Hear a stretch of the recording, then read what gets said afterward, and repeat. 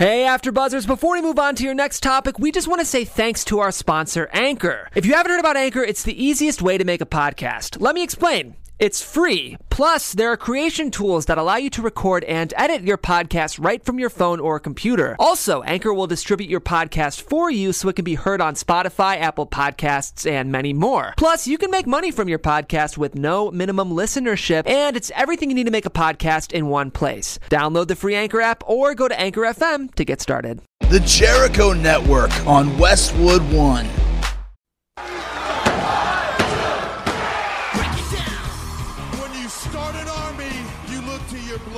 You look to your buddies, you look to your friends. There's only a couple guys in the whole world that make me love pro wrestling, and you're one of them. You know, all the bad shit you've heard about us, it's all true. But another thing that's true is we love professional wrestling, and that's why we're here. I'm not sports entertainment anymore. Talk to him, kid. This is a new beginning, and it starts tonight. A new day is dawning for DX. Know who you're talking to? Welcome to X-Pac 12360. Have a hell of an episode this week. God, we got a lot to pack into this episode. Yeah, we do. Yeah, I'm so excited that Kenny Omega is going to join us a little bit later on. And before we talk to him, we're going to talk about this weekend, NXT, just the whole SummerSlam weekend. I don't know how we're going to fit all this into 1 hour show. Gotta hurry, make it happen. Oh, crap. So let's get right into it. All right. NXT? Who wants to start? Yeah. Well, you two Oh, were there. by the way, joining us, as usual, we got Jimbo on the couch. We got Denise on the couch. We got Bill Hanstock here at the table. And we got the lovely TK Trinidad. Boom. All right. So we got that out of the way. Let's talk about NXT. Oh my God, it was so good. Like we were both in New York. We both is in who? Me and Bill. Me and Bill. It's Bill and I. Bill and I. Yeah. Like together, but you know, we were there. Yeah. It was a really great event. Well, which one did you like the most? Takeover. Well, I felt like Takeover was just the perfect amount of time. Like it felt like with SummerSlam, it was just like if SummerSlam had been an 8-match card, like one of the best cards. It was a little bit too long. But I mean, Takeover was perfect. You had the hour episode that they taped beforehand, and then the 5-match actual card, and it was just perfect length. Every match delivered. Amazing hot post event angle to send the crowd home and send them home while they're still a little bit hungry. That's right. That like they want more. As not to like 6 okay, hours. oh my God, that was great, but I'm exhausted. Yeah. You know, can't handle that till next year. That kind of thing. I think my favorite thing about Takeover was you knew where the next storylines were headed. Mm-hmm. You knew, like, okay, now Drew McIntyre won. Who's he going to face? Oh, he's going to face Adam Cole. Yeah. Sanity won the tag titles. Who are they going to face? They're going to face what might be Red Dragon. I don't know what they're going to call them, but Bobby Fish and Kyle O'Reilly. So we already know. I'm tuning in Wednesday to see what's going to happen. Yeah, and we already know the main roster. Like no matter who won the matches, we know that all the new tag team, all the new title holders have automatic rematches. So we're going to see the same matches again, either on Monday or for the next month. Yeah, no, you'll see them on TV. Like that's how they usually do it. I was so happy for Drew because it's just like from the interview and then even speaking to him about like this whole process and just seeing it, I was just like, it was just so invested because we were talking to him about this and he was like, you know what, this is what I want to do and this is where I envision myself, and then you see it happen. It was definitely an amazing, cap off to the night. And that match, and congratulations, Drew. Congratulations to both guys and the whole crew, the whole NXT crew. They just killed it. Like, show. I mean, with the capital K. Perfect tweet to that. You said that every guy was like, top that, and then they came back and they topped it. Yeah, follow that, and then they did. Crazy. It was a great show. So like that makes it even more impressive considering everything those guys had to follow, and they went out there and they did it too. Yeah. The people were still live and kicking when they got to the main event, and they delivered. And even though just because of how good the card was, McIntyre Rude might have been the worst match on the card. Nothing wrong with the match at all. It was a very good match. But the great thing about that is because of the post-match angle, that's what people are going to remember about that match is, oh my God, that was exciting. That was thrilling. We saw something special happen. And I hate to even use the term worst match on the card because there was no worst match. No, but it was all but totally get what you're saying. Yeah. Absolutely. And those guys, Fish and O'Reilly. It's just amazing to me that the whole building knew exactly who they were and popped huge for them. That's great. I love that. And the misdirect after the main event of them coming out. Yeah. And you think they're going to jump it again so they can send Adam Cole in for Then Adam Cole, yes. And when we had Drew, one of the last things he said in the interview was actually that there's kind of like a secret battle into topping SummerSlam. Right. I think that a lot of people, like you guys said, see that and they're like, okay, like this show was better than SummerSlam, depending on everybody's opinion. But that's pretty cool that he gave us an insight to that. That's what I meant was like when Adam Cole came out, like the people went ape shit over that, You didn't see it on TV, but after they went off the air on TakeOver, all three of them walked to the top of the ramp. Adam Cole leaned down, and everyone was waiting for it, and he put up the fingers, and the whole arena said Adam Cole Bay Bay. Yeah. Oh, I heard that. Yeah. Like, that's when you're over, is when everybody... Yeah. You've never been on WWE television a second in your life, and everyone knows your catchphrase. And it felt like they knew he was coming out, too, even before it happened, because there has been rumors that he was in the city. And it just felt like, when you watch those, like, Marvel characters, or those DC movies, and everybody who's watched it before knows, even after it ends, after the credits, there's something else coming. Like, everybody stood there, and we were waiting, like, okay. And then I saw Bill's like, all right, well, I guess we're just going to wait here some more. And then it happened. So it was definitely, it was a really well put together show. Yeah. Nice. We all got to see at NXT LA that version of Gargano versus Almas. Wow. And it was great, but then you could tell that they used that whole, because they worked together for the whole Northwest tour, and they put that match together and kept adding to it. And by the time we saw it at TakeOver, just holy Lord, what a tremendous! Oh my God, opening match. It was just knocked it right out of the park. Exactly. Perfect. And then one of our other guests, which was Aleister Black in his match with Hideo Itami, that one was badass too.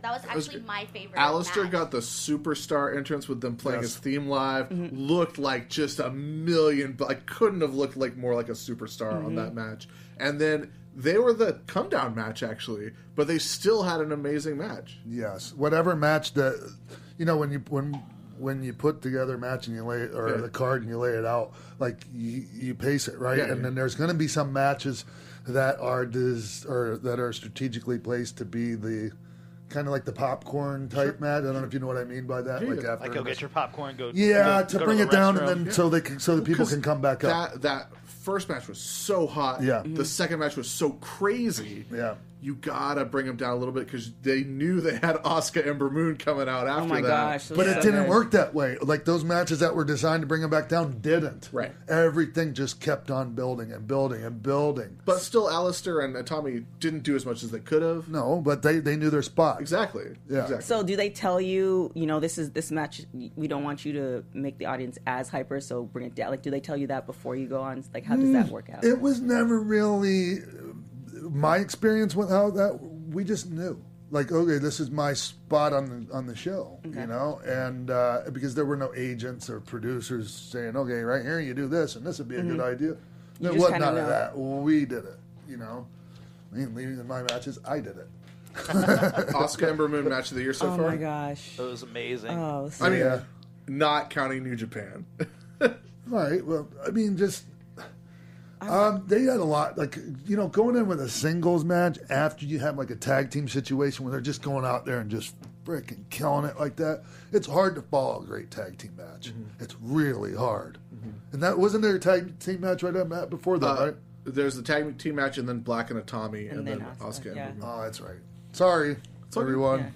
Yeah. Screwing up the chronological It did more for order. Ember Moon to lose in this match because it just raised her stock that much higher. This is a perfect example of how to not lose by losing. She did a really. She was good. Yeah. And the finish was so amazing, where it's like they had all the false finishes. They had Asuka kicking out of the Eclipse. Is that what it's called? Yeah. The Eclipse.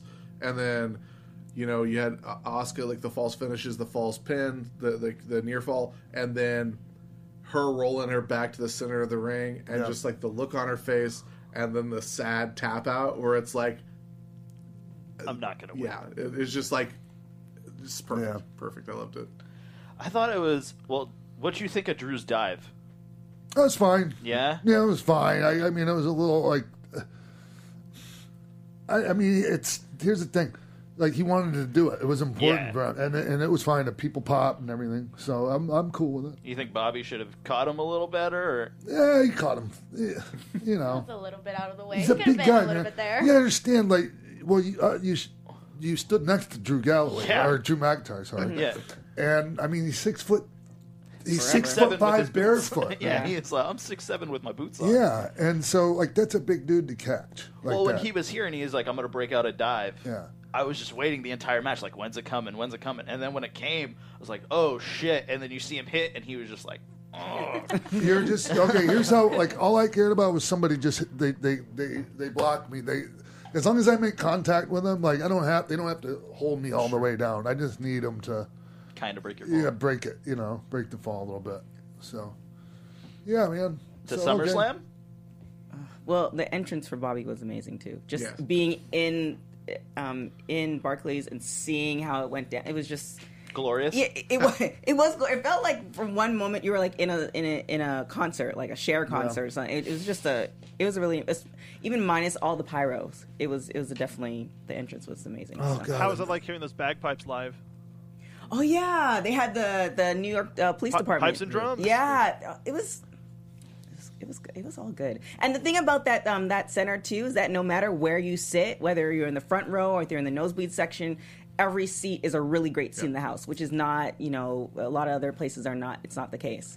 So I definitely enjoyed it. One other note about TakeOver, because I'm a massive wrestling dork, as I'm sure you guys have picked up on by now. Something that I noticed is this is the first TakeOver that I'm aware of that they did the ringside chairs specifically. Oh, did they? TakeOver. Oh, nice. Because before, like even last year at Barclays, they were just like the normal black folding chairs that you didn't get to take with you. But yeah, they made them up just for TakeOver. They looked real sweet. That's awesome. Nice. SummerSlam. What were your thoughts? Too long. Too long. I didn't even. I'm just. I'm not going to apologize for not watching the whole freaking thing. You shouldn't. Ain't nobody got time for that. Yeah, no. It was like because I think I had texted you and it was maybe like 5 o'clock or something, and online it said it started at 6:30. Yeah. I'm like, oh crap! And then I got there at like 7 something, and it was like still in the middle, and I'm like, god damn, like really? So she texted me and she's like, it starts at 6:30, right? I'm like, it started at 5. Does anyone know what the wisdom is behind that? Know what the thought process is behind some more ads on network? I don't know. Okay, whatever. I if that's the case and it's strictly a money thing, it would think that it would cost them more to put on that 8 hours of programming than just. It was crazy. I think the thought is that at this point WrestleMania is 6 hours, and that feels like a special deal. So they want to make SummerSlam feel special too. I think it fell short. It's that idea of like you go to the Super Bowl. The Super Bowl starts at 8, but you go to your friend's house at 2 and start eating. Like that's what they want to try. And all that stuff.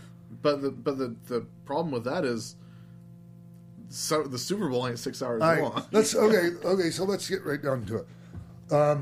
Miz, after the year he's had, being in a pre-show match like that, I found that to be bullshit. There were legit 50 or 60 people when that match started. Like in their seats. Wasn't the mistake that the show started at 2, but the doors opened for the audience at 2, correct? Our time? Sure, yeah. Yeah, well, for like basically the doors open at the same time. They came out at like 5:15. I had heard that there were problems of like they were letting people in batches to get through security, and then once they cleared security, they're letting another batch in. So I had heard that was part of the problem. What I had thought at the time when it started, and there were like legit 50 or 60 people in their seats while that match was starting, I thought that they were using that match so early as a tactic to get people into the seats so that they would watch the rest of the kickoff show. Yeah. But it might have been a combination of a bunch of stuff. I just thought it was really not cool to put the Hardys and Miz and I mean those 3 guys. Nothing against everyone else, sure, but those 3 guys earned not being in that position. Yep. And when you put guys out there and you got the camera on them, but there's nobody in the crowd for that energy to feed off of, that's when you get hurt. I'm sorry, I didn't mean to No. get to, but it really pisses me off when I see that. So have they done that before? Miz and a few other people in that match were pretty hot about wrestling in front of nobody. Yeah, man. Yeah, I would have too. I would have blown a gasket. Yes. Last year at Mania, there was like ticket issues with people getting into this to the arena, so the opening match had that same situation. But even that was WrestleMania, so like there were Still several people there. thousand people still in their seats. It looked like an empty arena, kind of, but there were thousands of people still there. This was sad. You know, even dozens watching it of from people. home, I felt like they actually started the match a little bit too, like, in the beginning of the pre-show. Like, usually we They get did, a lot yeah. more analyzing with Renee Yeah. and everybody, and so they started a lot earlier than the 30-minute mark. Normally so. there's not 3 matches on the kickoff show, and normally there's not 13 matches on the card.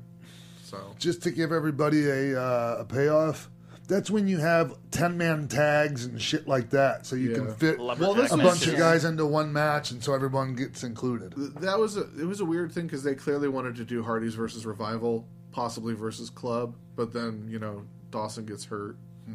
So Yeah. Okay. Well, with all the success of NXT and SummerSlam and this weekend being a big thing, you think that we'll start to see how WrestleMania, all like the other indie companies come and run WrestleMania weekend because it's a good way to get eyes on their product? You think we'll start to see that going on with SummerSlam We and saw NXT it now? more last year than we did this year because normally Evolve runs on SummerSlam weekend. Like last year, Evolve ran 2 shows on SummerSlam weekend. This year, there was just a House of Glory show on Friday in Jamaica, New York. And then some of the things like Sam Roberts' live show, I think Jim Ross's thing with Heyman. Yeah. And normally Pritchard had something going on too, right? Yeah. Normally there's a lot more on SummerSlam weekend, and I think that there weren't Evolve shows this weekend just because Gabe's now working with NXT. Yeah, that was probably. Yeah. And it would be smart for them to run their events surrounding WWE events, because that's when you get a lot of people that are trying to find something to do. Like WrestleMania in Dallas, there was a problem where there wasn't as many events, therefore not as much to do, versus when they had it in San Francisco, there was tons of events and stuff like that. Oh, you didn't think there were a lot of events in Dallas? No, cannot compare to San Francisco, not even. Okay. Yeah. Wow. Yeah, I remember that, being the case. And it was a little bit harder to get around to all of them. Yeah, there's people walking around trying to find out what to do. It's crazy. Huh. So, it's hard. Like, I wanted to skip to the, the main card, but, it's hard to when you have the New Day versus Usos. Second best match on the card. Yes, from the whole day. Yeah. It was tremendous. Amazing. The Usos are absolutely on fire right now. Just unbelievably good right now. And that Big E dive.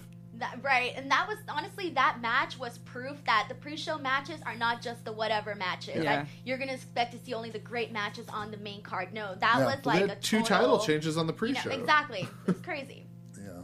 And then okay, the first match, Cena and Corbin. I was disappointed, man. I think a lot of people were disappointed. I thought about, how do I talk about this without, whatever, man. I'm sorry, I was disappointed with it. I'm not sure what happened there. And I mean, that's for usually when you have a first match on a pay-per-view, regardless if you have a bunch of pre-matches, like that one's supposed to really, have you sit down so you don't go nowhere. Yeah, and not like, like a lot of guys, he was on it looked like, maybe I hate to say it, looked like John was, not in the same ring condition that he usually is. It really did. No comments from anyone else? I think he looked huge. Like, he looked real big, and I think like maybe combination of him bulking up for something, maybe for Transformers or something, and not wrestling as much as he normally wrestles. Yeah. Well, yeah, it's definitely a difference when it seems like he's doing so many things that he can't necessarily put in that time that he would if he put in 3 hours at the gym before. Yeah. Now he's flying all over the place and doing other jobs. Sure. He might get maybe 40 minutes or something like that. And then, you put that combination, and he's getting older. Like, yeah. Go ahead. Sorry. Regardless of what Cena's looking at, it's John Cena. It's the start of the match. It should have been more lit than it was. That's right. For this, because come on, John That's Cena's right. not just anybody. I mean, immediately he went right into a cell. There was no shine spot where boom, boom, boom, get the crowd up, and then boom, he gets shut down. There was none of that. Yeah, I wanted to get your take on this because Dave Meltzer talked about it. He said that Corbin's being punished to this point, and he said that the way the match was laid out, it wasn't even laid out for them to...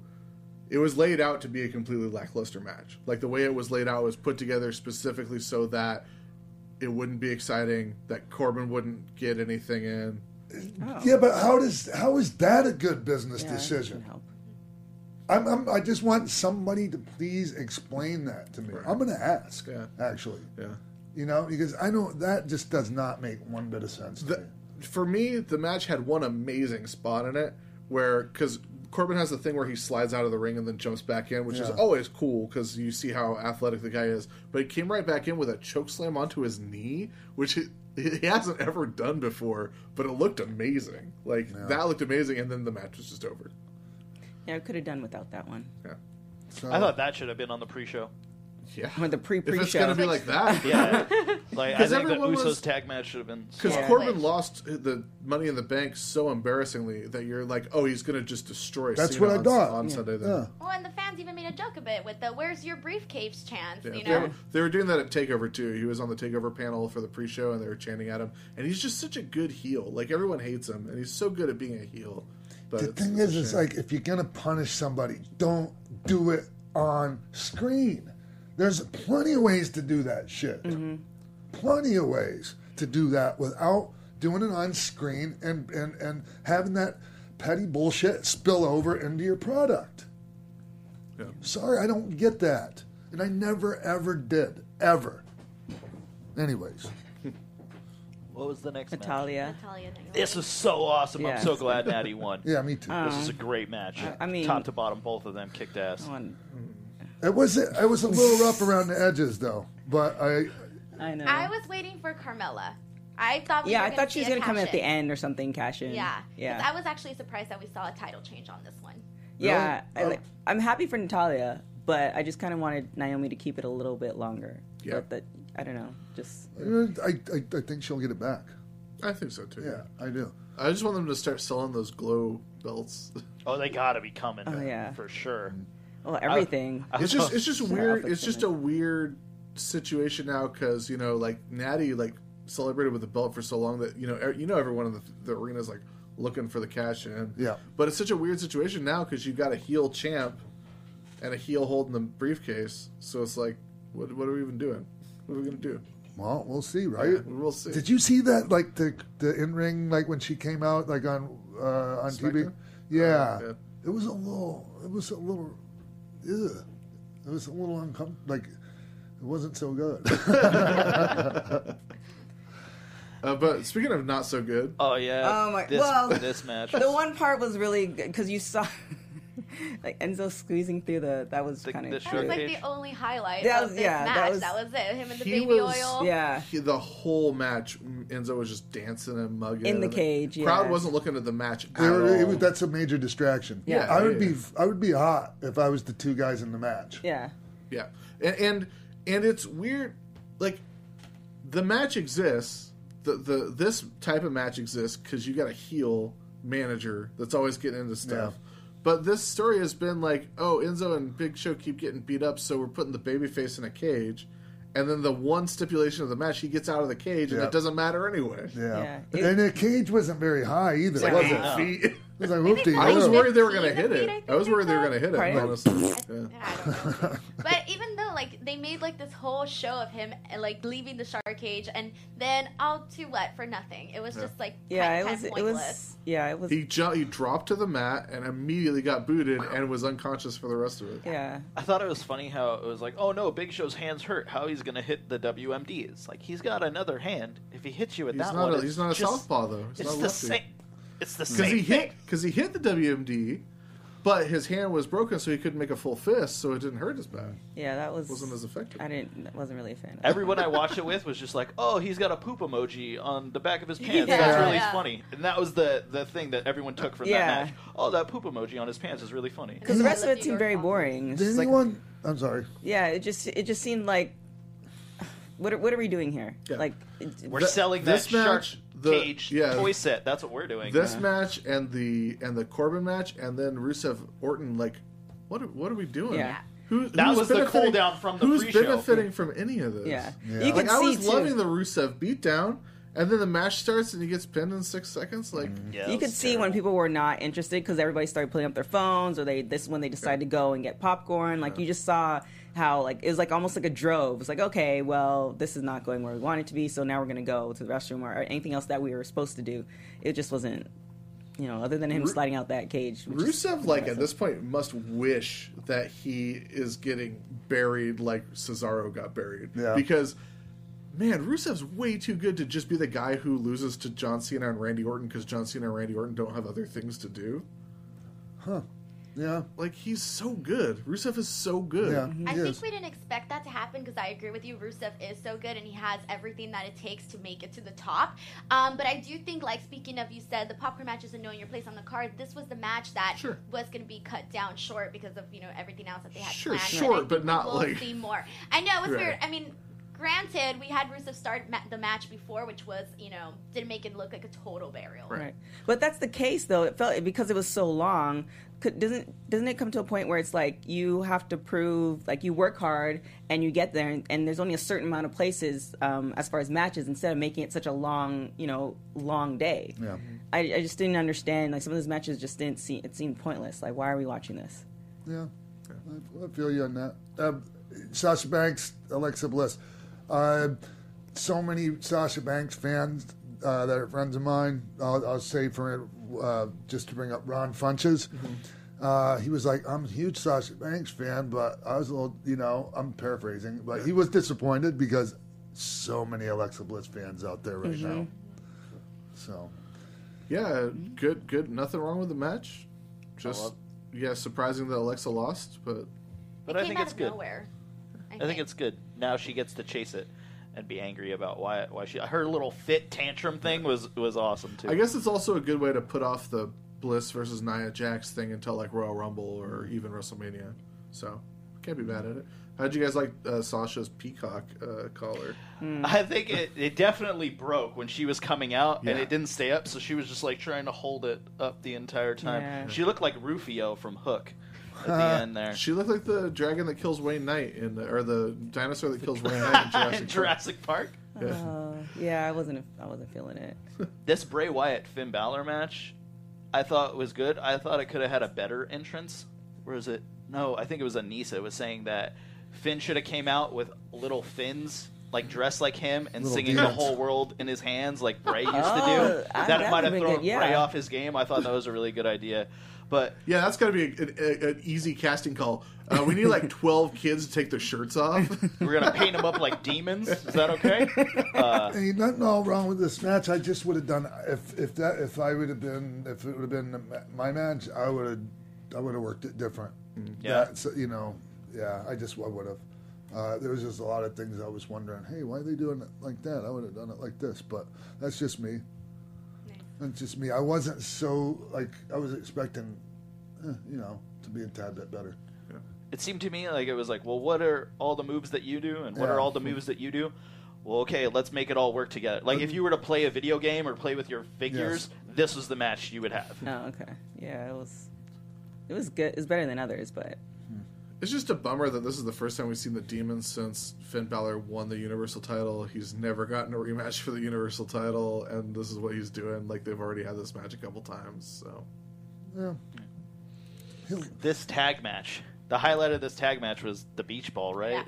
Yeah. I got the biggest reaction. Yeah. It was a great match. I loved this match. I thought it was a great match. They had the crowd rocking and rolling. Like, this was the...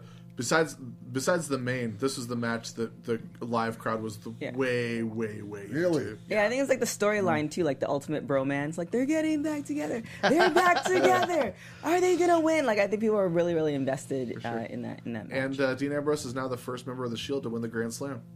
Oh yeah! Congratulations. Yeah. Okay. This match. What were your thoughts? This one was really good. I think I really enjoyed AJ Styles and Kevin Owens. I thought it did what it was supposed to do, and it was really fun to watch. Next. Myself and Brandon Stroud from with Spandex, we were waiting the whole time for Shane to do the 1-2 middle fingers like he did with The Rock, or Austin, like he did with Austin. Oh, I didn't see that. No, back in the day. Yeah, I didn't see that. Yeah. We were waiting for it. Well, it's just like, Shane was such an ineffective referee and like so biased. It's like, but did you not love the part when Owen was like, "You can jump off Yes. the building, but you can't get up from a 3 count"? That was the best. Yeah. I That loved was it. really Then he funny. even continued it on Raw. It was crazy. Yeah, It was and so he funny. did make reference on Raw that Shane or another McMahon screwed another Canadian. Does anybody? Bret Hart. Oh, okay. Uh, I the, like- the 450 knees to the back looked so brutal. Like when Owens pulled Shane on top as AJ hit the 450 and he just caught those knees in the lower back and you could see Shane get up and like struggle to breathe. I was like, oh man, that did not feel good. I love Styles. I love Owens. They're doing great stuff. It's just it's weird that we're building to a Owens versus Shane McMahon match. Yeah, I think so too. Yeah, Yeah, but It's gonna be good. Yeah, It's it'll be gonna be good. excellent. And then Jinder and Shinsuke. I actually think this was probably Jinder's best match in the WWE so far. Any thoughts on that? Come on. I mean, look who he's That was working fine. with. Yeah, so. exactly. That's why. It was fine. I liked I liked the match where he won the title actually. Like I like that Randy against Orton Randy. match. Yeah. But you know, I wasn't as upset with this match as a lot of people were. But What were they maybe- upset with the finish? Just that it was like a lackluster match, and it's the same way Jinder Mahal wins all his matches. And, But that's what he does. Yeah. He's but, So, but I'm but- also not as down on Jinder as like anyone else. Yeah. So, but there was a lot of times when I'm watching the match and I'm seeing missed opportunities there, where they had the people and they didn't capitalize on it. You know, like at one point when Shinsuke does that thing where it's almost like the DX thing when he goes, "Come on," and then the people pop, but then didn't follow it up with anything. Like there was just, I just felt like there wasn't, and I know there might be a communication, problem there. Yeah. I'm not sure, but I think Shinsuke speaks pretty damn good English. Yeah. Regardless, it was still a good match, man, and it was fine. I just I can understand people being disappointed that they wanted to see Shinsuke win. I eventually think he's going to be a world champion. Yeah, absolutely. Yeah. Definitely. But this main event, holy Lord, so good. Amazing. So good. Amazing. And some people still found something to bitch about. Oh, Brock Lesnar, he got carted off so he could go back and rest and shut up. Are these people who've never seen a wrestling match before? No, there's those people that just sit and look for shit to bitch about. Right. And they can't enjoy anything because they're just looking for shit to pick apart and bitch about. I ruled, man. This match That was ruled. really Amazing. good. Yeah. They had a lot of awesome spots. Killed the announcer table, the chair spot. It was crazy. It was exciting, and I cannot wait to see Brock and Braun. Yeah. BTW. And I love it's that gonna be Reigns crazy. took the pin. Yeah. Yeah, that's fine. And that's another thing where it's like they learned their lesson. Like when they sent out Reigns to be the next to last person to lose the Royal Rumble to Randy Orton. Yeah. Like that's the most brilliant thing they've done in years. Because it's like if you're gonna have Randy Orton win the Royal Rumble in 2017, that's the only way you get people to cheer for that. Yeah. And same thing with Brock, because like people claim that they're tired of Brock. They're not tired of Brock. No They're just way. tired of Brock. But still, if Brock had pinned Joe or Strowman, it wouldn't have been the reaction that they got from him pinning Reigns. And the thing about Brock right now is I'm loving and it's ever since the Goldberg matches. Yeah. We now know that Brock Lesnar is vulnerable. Like there are chinks in the armor. There are things you can do to him that he can sell now. Yeah. And I love that. I love that. You've got when you're a monster like Brock Lesnar, you have to have a chink in the armor. Yeah. Have to. And every time him and Strowman were in the ring together, it was electric. Yes. And he never Germaned him once. And they freaking teased it with they had the big stare down, and then other guys came in and ruined it, Yeah. and they shit canned them back out, and then Yeah. they went at it. Perfect. It's great. Perfect. That match is gonna. Yeah, when it happens, it's gonna be amazing. Yeah. Yeah. Yeah, it's crazy to see someone manhandle Brock the way Brock manhandles people. That's like picking up, running power slam on the table, pick you up again, another running power slam on the table. It's like, Makes wow, them look human. Superhuman. That all that outside the ring stuff called back like every Braun Strowman thing ever because he hucked the chair at Reigns and Joe and then he turned something over onto Brock. And he threw that stairs. Legit, those stairs are, easy 100 pounds. Easily. Somebody said, diamond plate only weighs this much. I'm just saying. I picked the freaking stairs up before. Right. they're easily 100 pounds or more. I mean, it's ridiculous. And he threw them through the air. It was nothing. It was just like remember the old Incredible Hulk show at all? Yeah. Remember when he would throw stuff and I would go, that's what it reminded me of. It cuts to another shot. Yes. The Incredible Hulk threw a bear once. This is what this reminded me of. Yeah. So, all right. SummerSlam weekend. Amazing. I just we don't have time to go into Monday Night Raw and SmackDown. I don't think, do we? No. Just Bobby Roode debuted. That's the biggest news. Bobby Roode, Shelton Benjamin, and Big Cass got injured. Oh, that's right. Out 9 poor months. guy. Yeah, sucks. Really weird way. Oh, one last thing that we should talk about. Asuka reportedly suffered a broken collarbone. collarbone. Is that legit, John? Probably. Okay. Yeah, I mean, I don't see where that would benefit them storyline wise. That's a tough one. I've broken my collarbone before and like separated shoulders, clavicles, things like that, and it's a pain in the ass.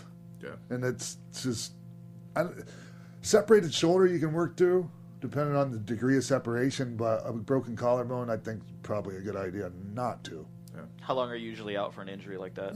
I don't know. 6 weeks maybe, something like that. So, all right. So that was the recap of SummerSlam and NXT, and now we'll talk to Kenny Omega. Yeah, well, let's get some of the obligatory stuff out of the way, like social media, all that stuff, pro wrestling tees, celebrity voice. So you can follow us on AfterBuzz TV, on Twitter, The Real X-Pac, celebryvm.com/Sean Waltman. Yep. So you can get all that stuff, like any celebrity birthday shout-outs or pretty much any type of shout-outs. Yeah. IG, X-Pac12360, Facebook, X-Pac12360 Show, and then also on Facebook, they can sign up for the newsletters. They can sign up for the newsletter, which is the next one is out September 1st, and they can sign up on Facebook. And then also you can buy all those all the shirts at Pro Wrestling Tees /Sean Waltman, and also iTunes 5 stars. Don't bother give anything else, and keep on leaving your comments on YouTube. We all read them, even though some of you guys think we don't. We Yes, do we read do. them. We do take them in consideration. I do. Okay, just so everyone knows that watches on YouTube and comments, I do read the comments, and I take them to heart, even the ones that are. Even people that are trying to be assholes. S my D. Yeah. So. We read them all. So, yeah. Let's take a break. All right. We're going to take a break right now. We're going to come back with the cleaner, Kenny Omega. What's up, party people? Roxy Stryer here from The Tomorrow Show with Kevin Undergaro. We're your twice-weekly broadcast of one man's midlife crisis and the mad millennials in Star Trek uniforms that follow him. And I'm one of those millennials, Lauren LaGrasso here. We've had some amazing guests like Russell Simmons, Ileana Douglas, and Craig Gass. Coolio, right? Christian Blatt in the house to tell you to go to thetomorrowshow.com to check us out. We're live every Monday and Thursday from 10 to midnight Eastern. That's thetomorrowshow.com. Be there or be square, whatever that means.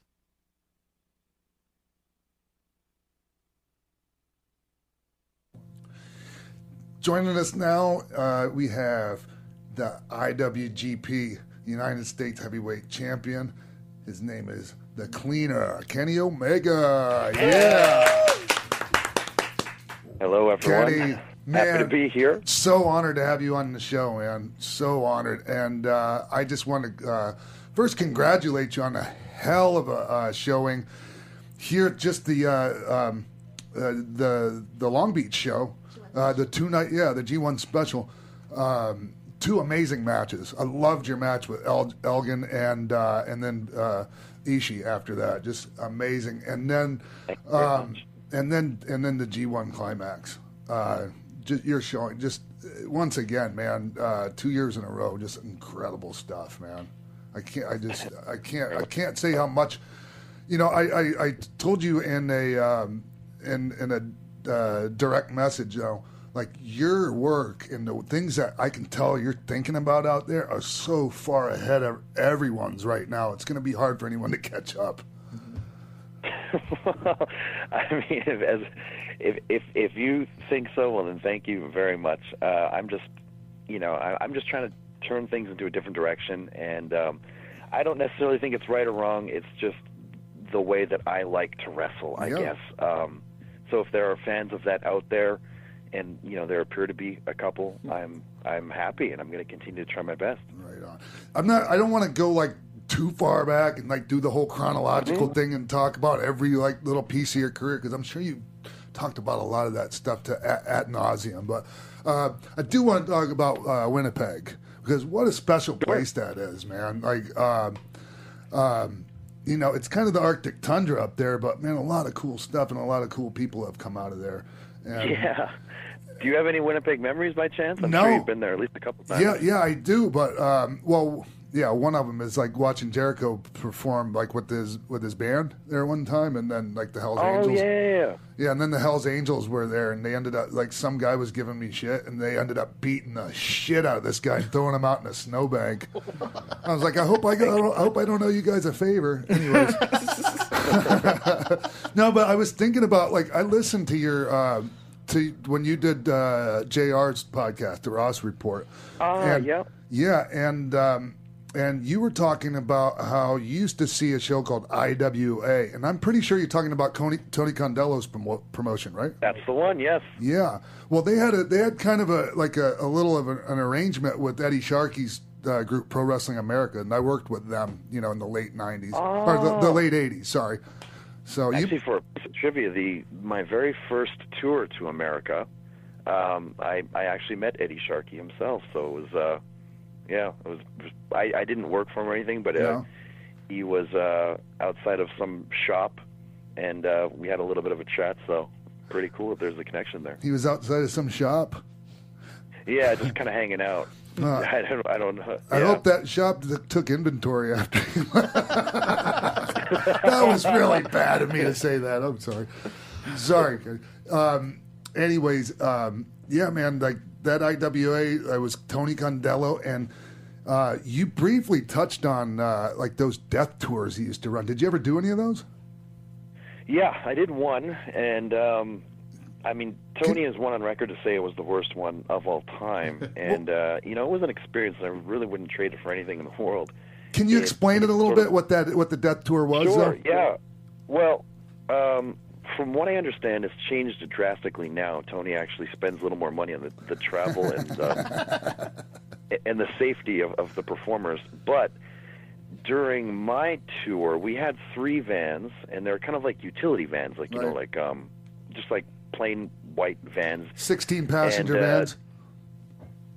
Yeah, and 2 of these vans would transport the ring and the sound equipment, and then 1 van was just designated for the wrestlers.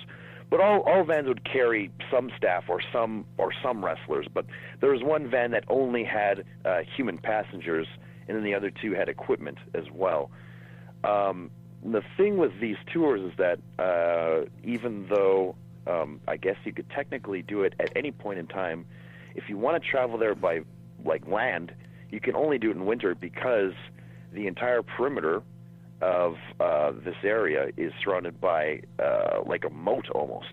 No. So you can only drive there when the lakes are frozen over. So every winter, Tony runs these tours where you know, you drive over the lake, and I guess about 5 or 7 hours in, you know, there's your first stop, and then from there, you kind of just tour all throughout the innards of this area, and the stops will be anywhere from 2 hours to 5 hours, and then one time we drove 33 hours straight, and there's no hotels, there's not even signs of life, and there's only one man actually that knew the lay of the land, and it was like an internal map that he had in his brain, and if he wasn't there, we wouldn't be able to get anywhere. So it was a wild ride, and you know, when we'd get to the place, there was a hotel one time, but any other time you're put up in a clubhouse or you're sleeping on the gym floor. And the arena you were working at, right? At the school. At the venue? Yes, of course, yes, at the venue. So you'd get there the night before the show, or like it's the morning of, and then you know, sleep if you could, and then set up the ring or whatever and do the show. And am I correct am I correct in saying that you had to bring your own food with you, or she didn't eat? It was suggested that you'd bring your own food, but they had these. I guess they're kind of like there was like a grocery store per every, I guess reserve. Yeah. And everything was overpriced unless you had like a residence card for the place. So if you wanted to get, I remember some of the obscene prices. There was like $17 for a 4-liter jug of milk. A box of 4 Pizza Pops was $21. So it was, everyone tried to bring a cooler and tried to stock up completely, but there was no way to have food for a month. But we tried our best. I'm curious as to how the shows went. Like, did you go out there and try to kill it every night, like you were, at WrestleMania? That was one good thing, was the crowds were very appreciative, and something like a shoulder tackle would get an enormous pop. Yeah. So the finish could literally be anything, and you could just go very babyface, very heel, yay boo, and people would love it. So you could keep things very simple. You wouldn't have to put it on the line. You wouldn't have to. You would never have to go off the top rope or do any dives or anything like that. Of course, I'm an idiot, so I did. That's what I was wondering. Looking back, looking back, I never had to. Yeah, but in your mind, you kind of do at the time. Like, because I remember when I used to do those kind of shows with Jerry Lynn, never like to that extreme, right? But, it didn't matter who was in the crowd. We were going out there, and I was diving outside the ring. He was diving on me. We were killing each other. That's true. And actually, that was kind of my first really lengthy tour. So for me, that was good money, and I just wanted to show that I wanted to be there, and I wanted to get booked again. Yeah. So just putting my best foot forward, like, hey, I'm working hard every day. Here we are. Did you guys did you ever go to the Pony Corral? Of course. Yeah. I mean, like to wrestle or just to eat? Well, I mean, that was where all the boys used to go when we were in Winnipeg, especially all the cheapskates that didn't want to buy their own food. They would show up there just to get, the free meal, which is cool. Like, but I just thought it was great because it was such a tradition, Yes, it was. Yeah, the Pony Corral in Winnipeg with wrestling was sort of synonymous with one another, but not so much anymore. But about the time when I was breaking in, it still had that reputation of being like the one-stop restaurant for pro wrestlers. Yeah, and then cool. Kind of like how there's Ribera in Japan, the steakhouse for all the wrestlers. It would be the Ribera of Winnipeg, actually. Now that you mention it, it would be. Yep. And do you remember the hotel we used to stay at? It was like the Marine. It was some crazy hotel, and it had. Anyways, who cares about all that? I can talk to you about that later. Sorry about that. No. Some people might find it interesting. I don't know. I don't get to talk about it too often. Yeah, but And did you know Bob Holliday? I had only met him in passing. Oh, okay. Never really had like a full conversation with him or anything. But he was like a crime reporter. Greeted him, said hi. Yeah, he was like a crime reporter in Winnipeg and ended up doing some stuff at WWE. But anyways, moving forward, where? How long before you ended up in developmental? Did I ever meet you there? I think you were gone by then, right? By the time we never met there. I met a few fellows that stopped by to help us with our training, but that was in 2006. Right. So I was there from 2006 to 7. I guess a little bit into the 2007 year. Yeah. It wasn't again . I'm sorry. Go ahead. No, I was just going to say, I don't really remember you being there, Kenny. Just to be honest with you. No, I didn't do much. I mean, it was. I was on their TV, like the Deep South Wrestling TV. Yeah. When I first arrived, I was used primarily, of course, as enhancement talent. I didn't really have any strong storylines, or I did a main event or two. Yeah. But was never really a heavily pushed dude there. But I mean, it was a lot like the Northern tours. Yeah. It wasn't pleasant while I was there doing it, but then I look back at it, and it was an experience that helped shape the person that I am today. And I wouldn't trade the experience for anything in the world, because it really helped me see more of what the business end of wrestling is like, what it's like there, the highs and the lows, and meeting some cool people. So, did you get did you get anything out of it as far as being able to that helped you cultivate the image and the persona and just your in-ring style that you have now? I would say that the biggest things that helped me moving forward were, Dave Taylor was there, and he had some classes, and before going to developmental, I had next to no fundamentals. And that was sort of, doing cool chain wrestling and using a lot of holds and stuff. That was sort of the kick on the indies. So when I had left developmental, had I not had those fundamentals and been able to do those types of things, I wouldn't have been able to have a career in the indies at all, which would have meant, promoters wouldn't trans me in, which would also mean I wouldn't get the bookings, and then, I wouldn't have ended up in Japan either. So that was a big thing. We did a lot of promo practice, and I did a lot of stuff locally in Winnipeg, where I was from, but they would put you in situations where, cut a babyface promo, cut a heel promo. Right. This time you're this kind of character, this time you're this kind of character. So that gave me that type of experience in front of a camera, and you have to hit a hard time. So that experience was invaluable as well. Yeah. But aside from that, those are the two big ones. The thing is I know, I can. We don't have to get all into it, but I can totally understand how your experience there might not have been a pleasant one at times. So we'll just leave it at that. Right. And I know why. And you know what? A part of the thing, too, was that my mind wasn't where it should have been. And I don't think I was mature enough to really handle, I guess, maybe the opportunity or the responsibility of being there. Even before going to WWE, my goal was still going to Japan.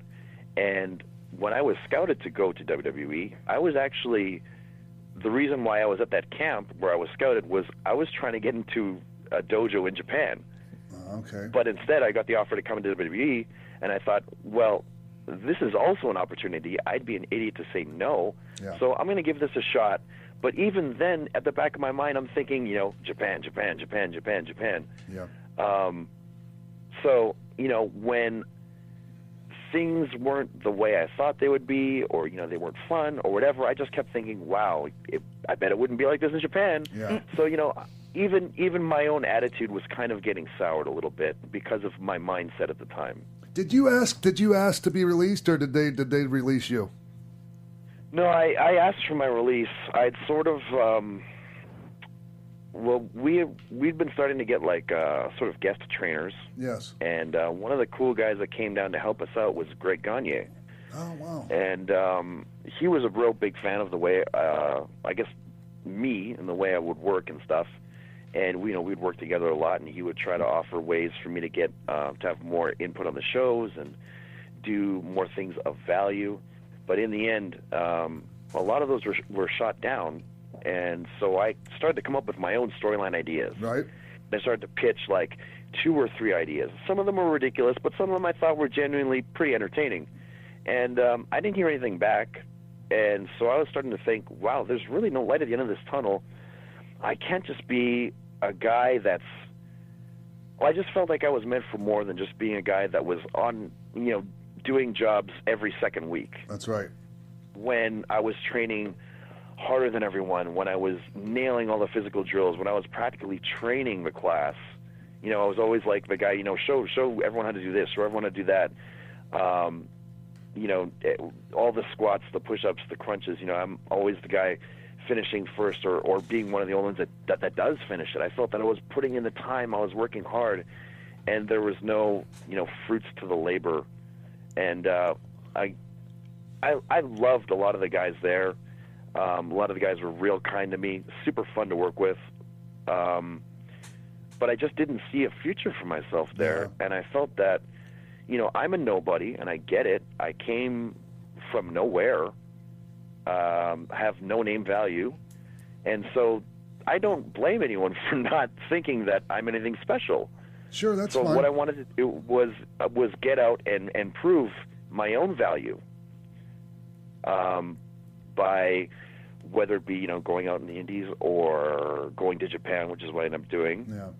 I just wanted to show that, what you think of me now isn't what I actually am, and I can actually offer more to you guys. Yeah.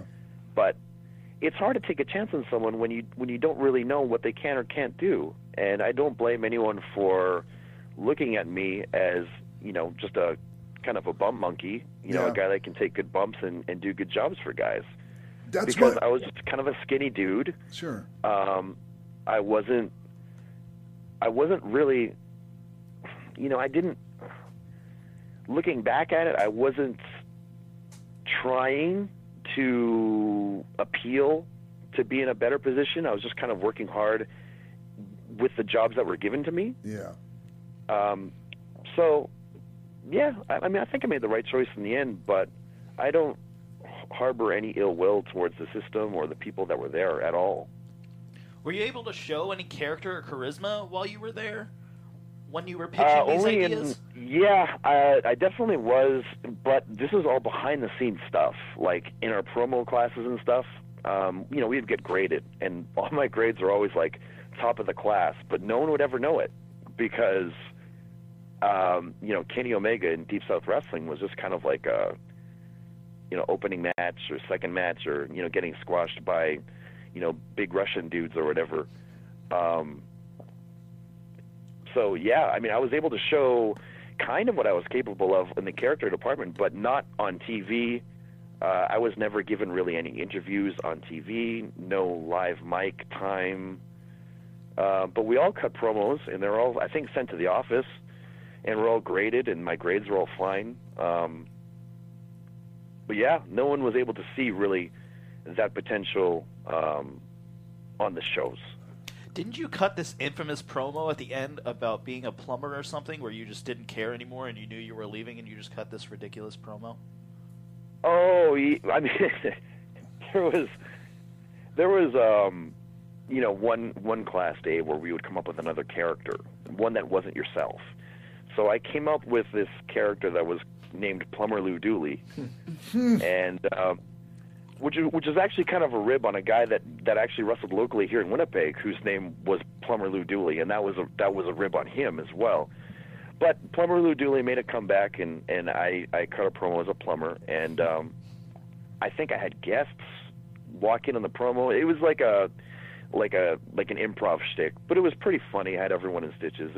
It was fun. I enjoyed it. Well, and then Bill at the time was like, come to my office, let's have a talk. And he said, well, what in the hell is Plumber Lou Dooley? He says, it was entertaining, and you put more devotion into Plumber Lou Dooley than you've done with anything here up to this point. He said, so I might as well repackage you as Plumber Lou Dooley and send you out. I'm like, how would that make you feel? I said, I don't know. I said, at this point, it might be more fun, because I was already pretty, not sour, but just nothing was really fun there at that point in time. So I was like, go ahead, make me Plumber Lou Dooley. It might be fun.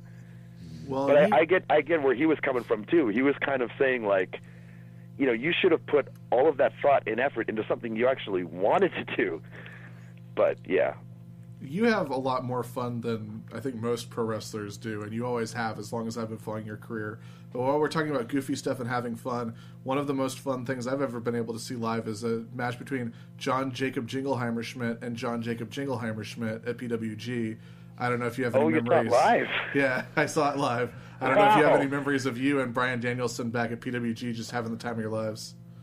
Yeah, that was a real fun one. I am eternally thankful for him for giving me the go-ahead to go forward with this ridiculous idea of a match. And I mean that sort of in itself is a funny story, but go ahead. Let me get this out of the way real quick. John Jacob Jingleheimer Schmidt. His name is my name too. Anyways, okay, go ahead. Yeah. I had to do it. For whatever reason, we are hanging out, all of us, before the show, and I believe we are turning in our room cards or whatever, and we're waiting for the rides to show up so we can get transported to the venue. And Brian was talking about kind of, funny songs that really stick in your head from when you were a child. So we went through a bunch. And I had brought up the John Jacob Jingleheimer Schmidt one. And I brought up that it was featured in this show called Lamb Chop's Play Along. I don't know if you guys know. Lewis and Lamb Chop? Yeah, we know it. Yeah, hell yeah. Sherry Yeah, Lewis. okay. Yeah, so he knew what it was, and he was like, oh, my God, yeah, I know that show. So we started singing it together, and then the lightning bolt struck. I'm like, come on, Brian, we got to do this. And he's like, what? I was like, you're kidding me. I was like, no, we have to. And I was like, listen. I said, hear me out here, Brian. He says, you're pretty much known as the guy that has these awesome matches with everyone. People literally call you the best in the world. And sure, we could go out there today and we could have a pretty darn good match, but then at the end of the day, what's it going to be? It's just going to be another good match that you had. Who cares? So let's do something memorable. And he's like, okay, I'm listening. I said, well, we already just talked about it. It's John Jacob Jingleheimer Schmidt. He's like, well, what does that even mean? And, it's sort of, off the top of my head, I sort of laid out this groundwork for how it would be placed into this match. And then he's like, I think it's going to be real fun. Says, man, I got a Steven Regal in the back of my head telling me right now that this is the worst idea I've ever heard in my life. So I was like, okay, no problem, whatever. We'll just go out there and work. The do-si-do spot into the backside is sweet, though, Kenny. Yeah. See, that match is already so far back in the past that the do-si-do into the backside's got to make a comeback at some point. Hell yes. Yeah. I'm begging you. I dare you. Yeah. So yeah, we're at the venue and we haven't spoken about the match or what we're gonna do. And then Brian comes up to me with a smile on his face and he goes, "Let's do it." And then it ended up the way it ended up. Do you run that by Super Dragon before you do it? No. Oh, hell no. No. Almost everything that I do, I know that if I put it by him first, he's going to hate it. And now it's at the point where I've done such strange things over the years where I think if I did tell him what I was going to do in advance, he'd go like, okay, I'm just going to trust you because, generally it all gets over anyway, so just do it. Nice. Yeah, we have a pretty good trust relationship now, so... But I still, as a rule of thumb, don't like telling him about stupid ideas because he's pretty into big moves, big falses, and just going nuts. Oh yeah. So speaking of goofy or strange things, what was your experience like working for DDT, and what would you consider the most outrageous thing you did with them? Wow. There's a couple things. One match in particular, I did in front of a green screen because the finished product was me wrestling a 50-foot giant. So, yeah, that was pretty cool. It was mostly it was pretty much just a movie. It was all done in we'd filmed everything beforehand and just aired it on the screen afterwards. So I guess that isn't a real match. In terms of matches, some of my favorites, we would have this thing called a rock and roll death match, and it's some of my proudest work there, but can never be shown because of copyright factors. You wrestle a match, and at random, as random as it can be, of course, we'd work it into the spots. Music would randomly, quote unquote, play, and you'd have to stop what you're doing and dance. Oh no! Yeah, and it sounds like a simple idea, but the way that we worked in the dancing into the spots and the types of dances dependent on the song, I thought was really creative, and I think a lot of people would like it and not shit all over it. Because a lot of people think that comedy is sort of a cop-out to not wrestling seriously, but I actually would argue that comedy is much more difficult than wrestling seriously. Oh yeah. Because you have to be creative in almost everything that you do if you want the comedy to make sense within the realms of pro wrestling. Mm-hmm. So we did 3 of these rock and roll death matches, which became kind of serious. Not serious, but which became kind of like a feud thing. It was a rivalry of the rock and roll death match. And all 3 of them, I wish I could show or throw online or whatever, but we used all copyrighted music, so it probably can't happen. But I loved it. So there's that. Well, and if WWE Network ever got the footage, they would just generic, just put some generic ass music over every little piece. So, anyways, it would ruin it. Yeah, I know, it but kind of sounds the same. There were some See, that's the thing. Like, you could do that. You could put generic music that kind of sounded like the music that we used. But for example, like when we would wrestle and then the Macarena would turn on, it has to be the Macarena because we're doing the Macarena. You know what I mean? Yep. Oh, this sounds so fun. I really want to watch this. Moments like that which are important to have the real music. For sure. And the thing is DDT, and we'll get into this in a little bit, but I've heard the usual suspects shit all over some of your DDT stuff. And the thing is when you go to a DDT show, you kind of know that this is that type of a wrestling show. And I don't like Chikara. Yes, exactly. And it's a different. It's just a different thing, man. And you can do both. You can do both. I mean, much like how there's a WWE universe. Yeah. The word universe is kind of tossed around a lot, but DDT has a universe and it has its own niche crowd. They know that when Yoshihiko, the blow-up doll, that's a wrestler, is involved in a match, they believe that he is living, that he is real, and in a way, because there's that invested emotion, you can feel the thoughts and the cheers from the crowd, and you as a wrestler start to believe as well. And you almost forget that you are wrestling an inanimate object, and it's just a doll, and you start working and selling for this thing like it was real. And I took a lot of pride in the stuff that I did with the doll because I didn't want it to look like I was a kid playing with a toy. Yeah. Again, going back to what I had said, it's easy to wrestle seriously. It really is. But to work a good comedy match, to work with a doll but make people believe, to make people bite on the falses, to make people laugh or say, this is entertaining, to want them to show their friends, that's tough to do. Yeah. And when people ask me, well, aren't you embarrassed? Aren't you ashamed of yourself? No, I'm not. It's actually some of my most proudest work. And I don't blame you. Mark in the booth here. One of the things that got me to start following you as a wrestler was your work with Yoshihiko, because you were doing the Zangief's spinning lariat. You did Zangief's ultimate as well. So when did the decision come to add the video game stuff into your repertoire? And I have another question after that.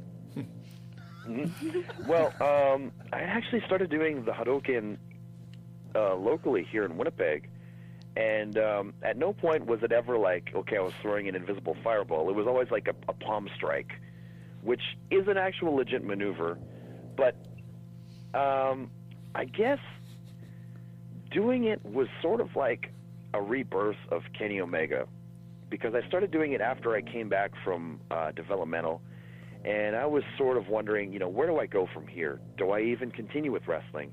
What is it that I want to do with it if I continue? And then I made the decision that I'm going to be myself. Instead of stressing about all these characters that I thought of and drew up and suggested to, WWE office and Bill DeMott, which weren't really me. They were just ideas that I thought might make the company money. I'm just going to be myself, try to have fun with it, and if people don't like me, well, then they don't like me, and then I'll just disappear and then it's over, you know what I mean? But if they do like me, then I'm going to enjoy what I'm doing again. I'm going to fall in love with wrestling again, or keep loving wrestling. And, that in itself will hopefully shine through, and people will believe in the character that is Kenny Omega, because it's just me. So I thought about, okay, what is me? What the hell am I? Who the hell am I? So I was like, I really don't know. I like wrestling and I like video games. So I came up with doing the Hadouken. And that almost more than anything caught on locally where I'm from, on American Indies, and in Japan as well. It just sort of became like, oh, Kenny Omega, the Hadouken guy. Yeah, I know you. So when it came to doing other Street Fighter moves, I actually played Street Fighter like really seriously at a pretty high level, and I was using Zangief at the time. So that was just sort of like a fan mark moment for me, was to do the character that I was using's Ultra in an actual match, and I could only ever do it to a doll, right? So because it's a German suplex and then a catching backbreaker and a spinning pile driver, all in one. Right. In one, The German into the backbreaker is doable. Like, I could do that to a human, but tossing the guy up in the air and catching him in a spinning pile driver was kind of where I drew the line. Was Who knew? Try it. Oh, I don't know. You got Bola coming up. Maybe we'll see it there.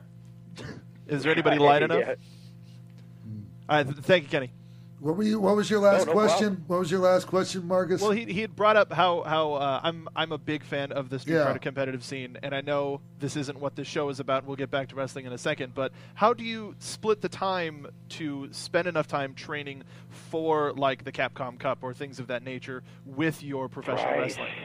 Yeah, it's really tough. I mean, of course, time to play is really limited, so you have to maximize any chance you get to be on a stick. But luckily with Street Fighter V, it's a more simple game, and it's a game kind of based around, numbers, frame data. So as long as you have the information and you kind of get the idea behind how the game is played, you can just, as long as your execution is half decent, you can have your knowledge, watch a lot of streams, watch a lot of guys displaying their tech, and watch high-level matchups, and it will translate quite well once you start actually trying to implement it into a real game. So if I even play once a week, I can stay pretty sharp with Street Fighter V, just because it's kind of a more simple game than any other Street Fighter was. But yeah, I wish I could play more, and if I could, I'd be much better. But at this point, I'm just happy that I can meet up with a lot of the better players and actually play some pretty fun casual sets of them and not be completely embarrassed.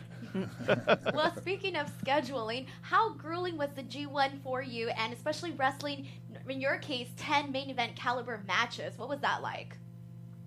Yeah, I mean, it's a tough one, and I was anxious for this year's tournament because I wasn't sure what my story going into the tournament would be, what the outcome would be. We're pretty much kept in the dark until the very end. So what I wanted to do was kind of follow the same game plan that I did last year, which is just tell very different stories between each and every match. And just, even if I'm not going for like match of the night, I just want my match to be visually very different than the other matches on the card. Because some guys, whether it's due to their own, physical limitations, or because it's their style, or because of how it's the way they want to work, they're going to have the same kind of match every night. Yep. And, for better or for worse, that's just what you're going to get. And at the very least, as long as I know that that's what their plan is going into it, I can arrange sort of my style to look visually different than that. And, I was really happy with the way things went. I went out of my comfort zone more than a few times. And then when push came to shove, I was told that, yes, I will be going to the finals again. And, I had the big one with Okada. And then the day after, I had the one with Naito, which was really cool because we had some really good chemistry last year. And I was glad we could mix it up again. And in a situation where the stakes were even higher. So, yeah, we were tired and beat up and all that, but, I had kind of saved enough in the tank to push myself to the place I had to go to for those last two. Well, and I think you did a little bit more than kind of, man, because you knocked it out of the park 2 nights in a row. So, hey, yeah, you were talking about comfort zones. And, one of your matches during that tour brought a lot of the wrestlers I know out of their, and people in the business out of their comfort zone when you guys had your feet tied together. And right. Yeah, and that brings me to like what you were saying earlier about doing comedy well, and just how you phrase that, and and it reminds me of like the Twitter exchange, like Lance Storm and Davey Boy Smith Jr. More Harry. Davey Boy Smith Jr. kind of shit on them. No, it was all Harry. Yeah. I love Lance. I have a ton of respect for Lance, and we get along actually real well together. I mean, that has since been, dealt with, and it's water under the bridge now. Yeah. But at the time,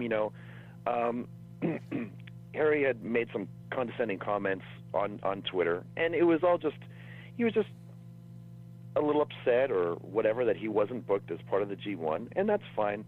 But I guess when you make backhanded comments towards people that are on the same roster as you,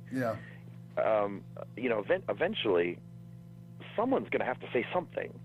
And it was about the third or fourth time it had happened. So, I mean, I was just in a bad place. I was annoyed with it because here I am on tour wrestling almost every day and busting my ass, and we have someone who's supposed to be part of our team kind of burying me on a public forum on social media. I just felt I had to defend myself, and maybe I shouldn't have, and I should have dealt with it in private. But what's done is done, and we're cool with each other. Everything's all fine, and it's just cool. It was a case of both of our emotions getting the best of us. Yeah, and I mean, what you said. Pull that back up, Marcus. I was just about ready to read it, and then you took it off the screen. Okay, never mind. Just forget it. Where were we? Speaking on a lighter note, your match with Toru Yano, what was it like wrestling with the tape around your ankles? Because there was a lot of balancing. How was that? Yeah, surprisingly more difficult than I thought it would be. I just figured it would be easy to do the stuff that we had called, and I thought okay. If you punch me and I pretend to lose my balance, people will laugh or whatever. But if you try to sell anything, you're naturally you're going to lose your balance. Yeah. I'm surprised it actually didn't take a spill on the ring. Here was my issue with that. Sorry, I didn't mean to cut you. I'm so sorry. Oh, that's fine. I was just going to say, like bouncing to the ropes, I thought I would be able to bounce to the ropes super fast. I thought I'd bound like a little bunny rabbit. Yeah. And it was difficult because the ring's giving as you're bouncing. Oh, it was tough. And then I thought okay, I'll do this shoulder tackle. I'm going to look like Road Warrior Hawk, hitting this guy, And then I watched it back and it just looked like the weakest, shittiest shoulder tackle. But I swear to God, I threw that thing as best as I could given the situation. Here was I was laughing about this, and I was going to make this just like a facetious, snide comment, just kidding around. My issue with it was when you hopped into the ropes, he just stood there in the middle of the ring instead of hopping towards you, so you didn't have to go all the way across the ring to tackle him. That was my only issue with it. That a lot, actually. That was what exposed the business to me, not the rest of it. Kenny, while we're talking about the grueling schedule, how I know that New Japan and Japanese wrestling in general, you work a very demanding style, especially when you're on television. And I just wanted to know how much is it on everyone's minds, given what happened to Shibata, about the very hard-hitting, unprotected headbutt sort of style that a lot of people do over there? Yeah, that's a very good question. I am definitely, more than ever, kind of, it's sort of a strange statement to make, but I'm trying to make it clear through the way that I work that I'm very much avoiding that style. And the thing is, by saying that, I'm doing it, but I'm disguising it, so how would anyone know? But it's stuff like with forearms, I'm not even making contact anymore. Before it's kind of okay, you make it a little snug and you can kind of get a little bit of contact. But, through the G1, you're wrestling matches almost every day. You don't need to be getting rocked by forearms or palm strikes or whatever every day of the tour. So it's stuff like that. Like, I was relying more on chops than ever. You know, more or less faker stuff. Some of the guys, you know, they don't want to change what they have been doing all these years. They don't want to reinvent their own wheel, and that's their own choice. But if I work with guys like that nowadays, in the matchmaking process, I'll just kind of say, like, hey, we need to be careful about the message that we're putting out there, considering the accidents that have happened, which of course were accidents, but we need to kind of take down the risk percentage as much as we can and show that, you know, we are actually the kings of strong style. And by doing that, it's not just by being the toughest, like, yeah, we can absorb a ton of damage to our brains, but, you know, we can do this, and we can do this safely, and it looks like we're killing each other. I think that's the most important part. Especially those knees, man. Those knees don't look, they look like you're making contact still, bro. Oh, the knees. Yeah. I only actually make contact with one of them, and it's the one where the guy is near the ropes, and it's not a knee that comes up into the person. It's actually just my shin pushing. Yeah. So it's not like a, how do I say? It's more of like a push against the, you know, the body or whatever, the side of the head. Gotcha. Which is why I always tell the guy that I'm working with, use your arm as a guide, and put your arm against the, like, hold the middle rope. Yeah. So that you have that space there to lean out of the knee, so it looks like I'm killing you, but I'm literally just kind of pushing you. Yeah, and that's it. But, like, in terms of, like, the other ones, like all the standing ones, those are coming up to the left of the head and just kind of make contact with the chest. Well, in the G1 final in your match against Naito, there was a spot where the pile driver that was supposed to go through the table, but I think Naito slipped a little bit and it didn't happen on the table. What was your thought when that happened? I mean, he pile drove me off the table, and when it happened, I heard the gasps from the crowd, and I was right beside the Japanese commentary table. And I heard the commentary table saying, oh, I think he scraped his head in the corner of our table. So I thought, oh, that's cool. I can roll with that. So I sold it like I was possibly sliced open on the top of my head from the table. Japanese tables are the hardest tables of all time to Exactly, break. yeah. So it was very believable that something had went wrong. Oh, my God. And, you know, Naito's, he's really good. None of his moves are dangerous whatsoever. I was completely fine with it. I just sold it like I was cut open and needed stitches. Well, in this match, there was a very scary moment where he looks like he's going for a superplex on you, and you lean forward but kind of lose your balance, and you almost DDT him on the ring post. What was the reaction during that match of that whole situation going on? Yeah, so, again, that was a situation where it was supposed to happen, not supposed to happen at that timing. I was getting ready to do it, and I had slipped. And I thought Naito's just destroyed himself on the post. I felt terrible, for one. You look concerned. And then I thought, okay. Yeah, and I thought, like, when I peel his hair back, I'm expecting to see a gusher. So I'm like, I'm getting ready to throw some Hulk Hogan punches at it. You know what I mean? Yeah. And I'm like, wait, there's nothing. And then I asked him after. I was like, how bad did you hit the post? He's like, I didn't hit it at all. I was like, it looked like you killed it. And he said, nope, didn't hit it at all. I was like, come on, don't bullshit me. Don't lie to me. Like, just tell me. I'm so sorry. He's like, no. He says, I know that it looked like I hit it, but I didn't hit it. I was like, wow, well, thank goodness. And that was that. I liked your Naito match as much as I did the Okada match the night before, which was amazing. But thank you very much. There's just something about Naito's his whole persona, everything, like the whole package, you know. And I really thought you guys had incredible chemistry as well. Yeah, like I said before, like our groups never get to mesh because we're both supposed to be considered, you know, heel units. Right. So storyline wise, the Bullet Club never faces LIJ. So for me to face any of those guys, it can only happen really in tournament-style format. So I didn't wrestle Naito at the U.S. stuff, and I don't think we clashed at all in any of the Tag League stuff either.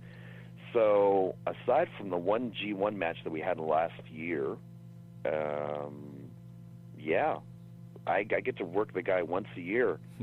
And, the fact that we have this instantaneous chemistry together, which is, kind of rare just to meet a dude that you don't even really know. He's not your friend, and you work so well together with him. It's really nice and really cool. I always look forward to doing anything with him. And the fact that so much was on the line in the match made it even better. If you get to work once with a guy, once a year, to have something on the line and the stakes be high, makes it real fun to put something together that's real special. Yeah. So the 10 guys you wrestled, whose style was the hardest to adapt to? That's a very good question.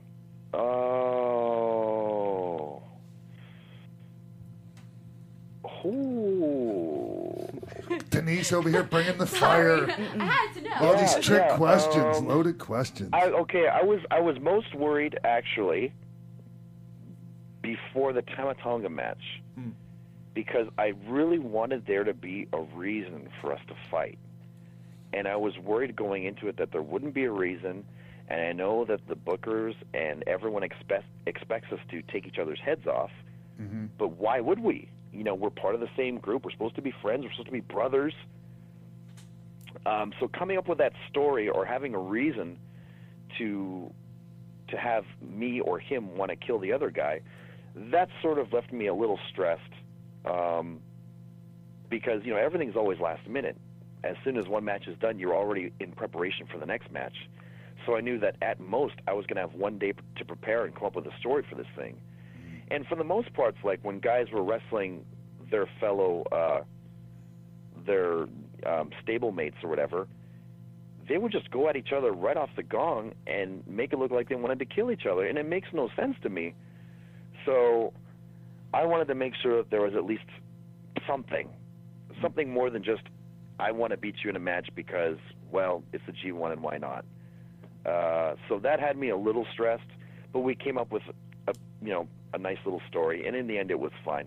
But that one had me kind of worried for a little bit.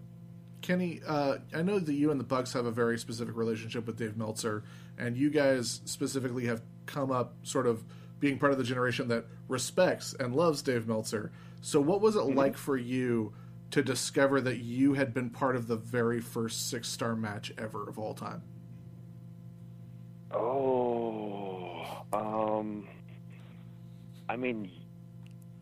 I remember that we had a show the day after Tokyo Dome, and I was actually at the venue and getting ready for my match, and it was just like a fun little 10-man tag, and Scott Norton was in it, which was like real cool, super fun to work with him. Awesome. So I was just happy. I was happy that the Tokyo Dome main was over, went off without a hitch. It seemed that the reviews, from the live crowd and the live audience and from, my followers on Twitter and stuff were saying some real nice comments and giving me positive feedback. So I was kind of on an emotional high.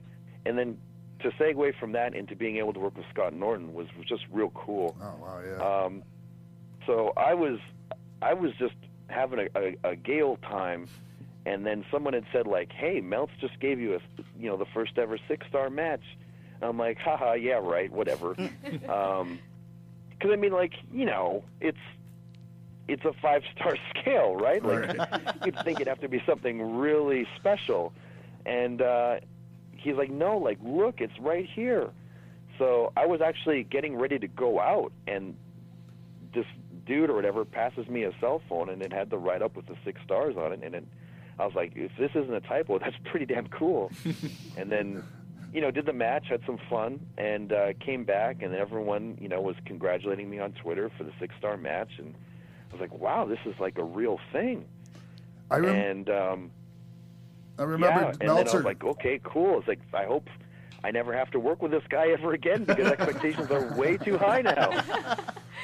Well, then you followed it again. Yeah. I think. And then like I think it was the next month or the next tour that I did for New Japan. They're like, we need like a guaranteed sellout, so we got to go back to that match already. And I was like, oh no, like what?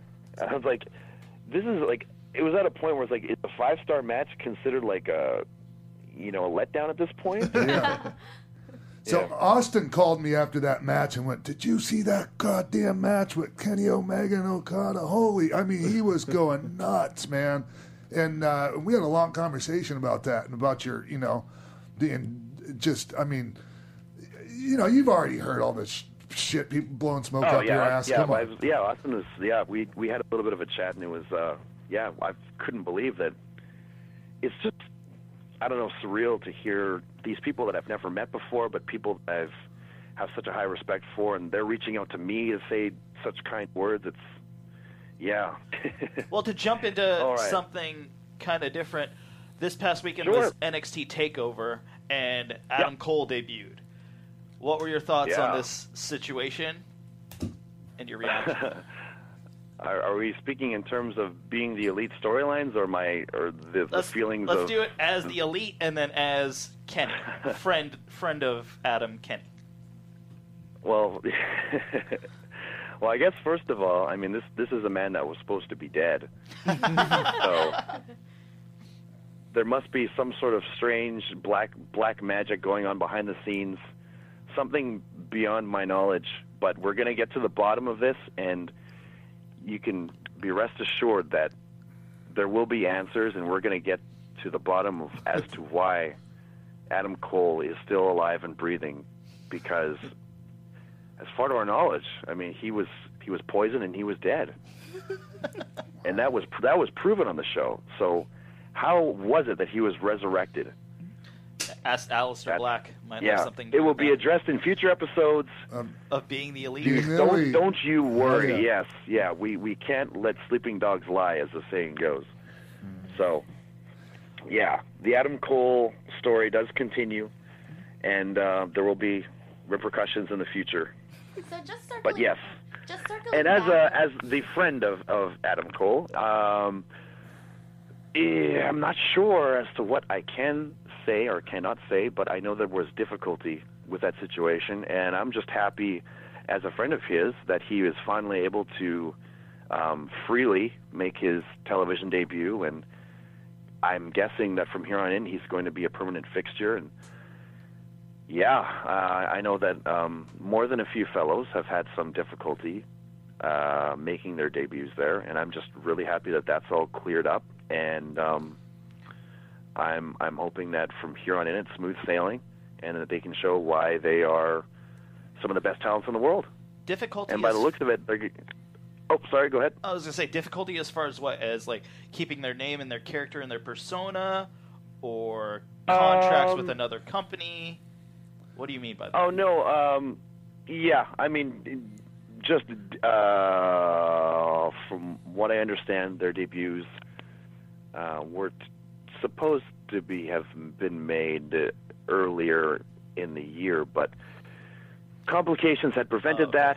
And as a friend of theirs and a supporter, I just had worried that maybe things could go really bad and that they wouldn't make their debut at all. But it appears that everything's smoothed over, and here they are on TV. So it's good. All that stuff has gone away, and they are, I would assume, are about to do some real big and cool things for NXT. Hey, Kenny, I was... Yeah. This is going backwards a little bit, but I want to talk about the G1 special here in the States and your matches, man, because... Sure. The match with Elgin was great. Great match first night. And then I'm going to skip to the second match, your match with Ishii. Because I heard you talk about wanting to work with Ishii, I think on the Jim Ross podcast. And maybe you hadn't worked with him yet. And you were absolutely right about, your thoughts on working with him coming up. And watching that match, man, noticing all the little details paid attention to. And not just that match, but all your matches. The psychology it's, some people go, oh, I don't like this psychology, or, they don't have psychology. No, it's a different psychology. It's a different one, and it's great. And like the one thing like that really stood out to me, and I don't know why, is when you were trying to German him off the apron onto the table, and like you got his grip loose, and then he gripped it with his teeth. Was that your idea? Oh yeah, I mean, yeah, little things like that. Yeah, yeah. He was a stone pit bull, right? And I can't take full credit for it because I'd actually seen.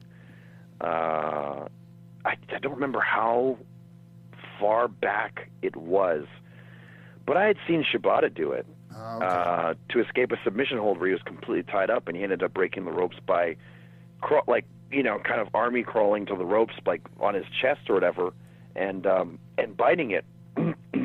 So I thought, man, wouldn't that be cool if that was the reason why I couldn't dragon suplex this guy off the apron, which is a move that no one would normally believe is going to happen anyway. Right. And if I actually did do it, people would say I was, one of the most dangerous workers in all of the world. Yeah. So, I mean, I wanted to toss that monkey wrench in to show that, wait a minute, what's even going to stop him from going now? And then, the bite. And then when we actually did go, I wanted to prove that I could do it safely, just as. And just like watching that match and all your matches, the things that you're doing out there are like I was saying earlier, so far ahead of everyone else. Like, they're not the routine things that wrestling fans are used to seeing in every match: a tackle, drop down, leapfrog, blah blah. You're coming at things from different angles and different ways of going in and out of things, and it keeps people on their feet, and it surprises them, and that's what makes great wrestling to me. I mean, I completely agree. I love professional wrestling, and I love doing what I do, but I'm not necessarily a huge fan and mark of what wrestling is what people tell you wrestling is supposed to be. That wrestling always has to be, lock up, chain wrestling, take a headlock, and then you go into the first spot. Why does it have to be that? Exactly. It's supposed to be a fight, right? Or it's supposed to be, a contest between two gentlemen or a tag match or whatever. What in the world of professional wrestling says you have to do it that way? Nothing. And that's why when I tell these different types of stories, people, I guess, that are wrestling purists may call that bad psychology, or they just might not like it. But I'm just trying to tell human stories, and stories that people can relate to all around the world, not just wrestling fans, because I'm actually not trying to appeal to wrestling fans.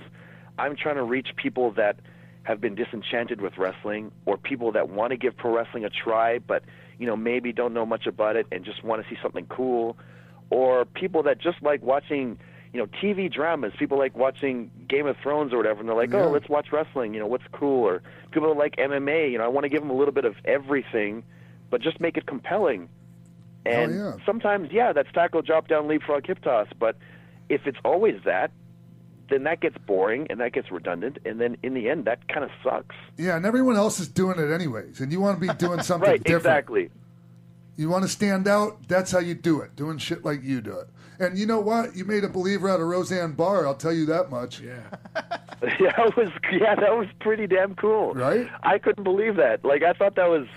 I mean, I know her son took the video, but I mean, that was definitely Roseanne Barr in the movie. Wow, damn right it crazy. Was. Hell yeah! So I mean, it just goes to show you exactly what you're talking about. You're reaching out to, you're trying to broaden the tent. I mean, we already have the rest of the hardcore bands. You already got their money. I don't mean to put it that way, but they're in it. No, the hook's already sunk in on them. So. Yeah, and that's also kind of jives with how I wanted to wrestle in the G1 as well. There's a certain type of style you're going to get plenty of in the G1, and I didn't want to contribute more to that certain kind of style, because then everything just blends in with each other, and you're watching 5 singles matches a day that all look the same. Yes. And I just wanted to be at least, the one match that's going to look a little different, for better or for worse. Even if it was, maybe you were more excited with, two other guys that were just killing each other and doing everything under the sun. At the very least, maybe there's something fun or funny or entertaining that you took away from my match. Yeah. If that was the case, then I was a happy camper. The thing is, and that's why I called the Yano match the way I did too. It's like, if the guy's character is comedy, I mean, there's no reason to half-ass it. You might as well just take it to another dimension already, and really reach out to the people that aren't familiar with what's going on. That to me was kind of like an opportunity to reach out for new fans, to get more product. Just get the product name out there. Yeah. I mean, I've heard the negative criticisms. It doesn't belong in the G1 or whatever. I embarrassed myself and my opponent and the industry, et cetera, et cetera. How can anyone tell you embarrassed yourself? Did you feel embarrassed? No, not then at all. Then what the F are they talking about? No, but I mean, this is what people, this is. I'm just talking about the negative backlash that I've received. For me, it was just product awareness. Like, people think now that, because I'm in tight with Dave Meltzer or whatever, that I'm always wrestling for his rating scale. And I got a 1-star match, but it's one of the matches I'm most proud of in all my G1. Yeah. And that match, maybe up to that point, probably had more views and had more notoriety than all of the other matches on the G1 up to that point. Yeah. Again, for better or for worse. Like, no, I don't want the G1 to be known as that. Of course not.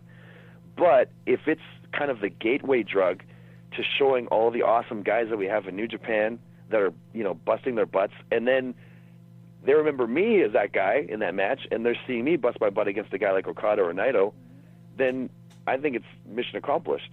Nice. I want to talk to, but we've talked a lot about what you're doing in the ring, and all the groundbreaking stuff, but. Like, okay, the way you're conducting business out of the ring too, with the elite and all that, and making your own group within a group, like Scott and Kevin and I did with the Wolfpack when we were in NWO. It reminds me of that a bit. Although you guys seem to have taken it to another level in your own ways and made it your own, which is cool. But I get the impression that you're kind of calling your own shots when it comes to the direction of the elite. Whether are you? Is that the case? Yeah. I mean, it's definitely the case.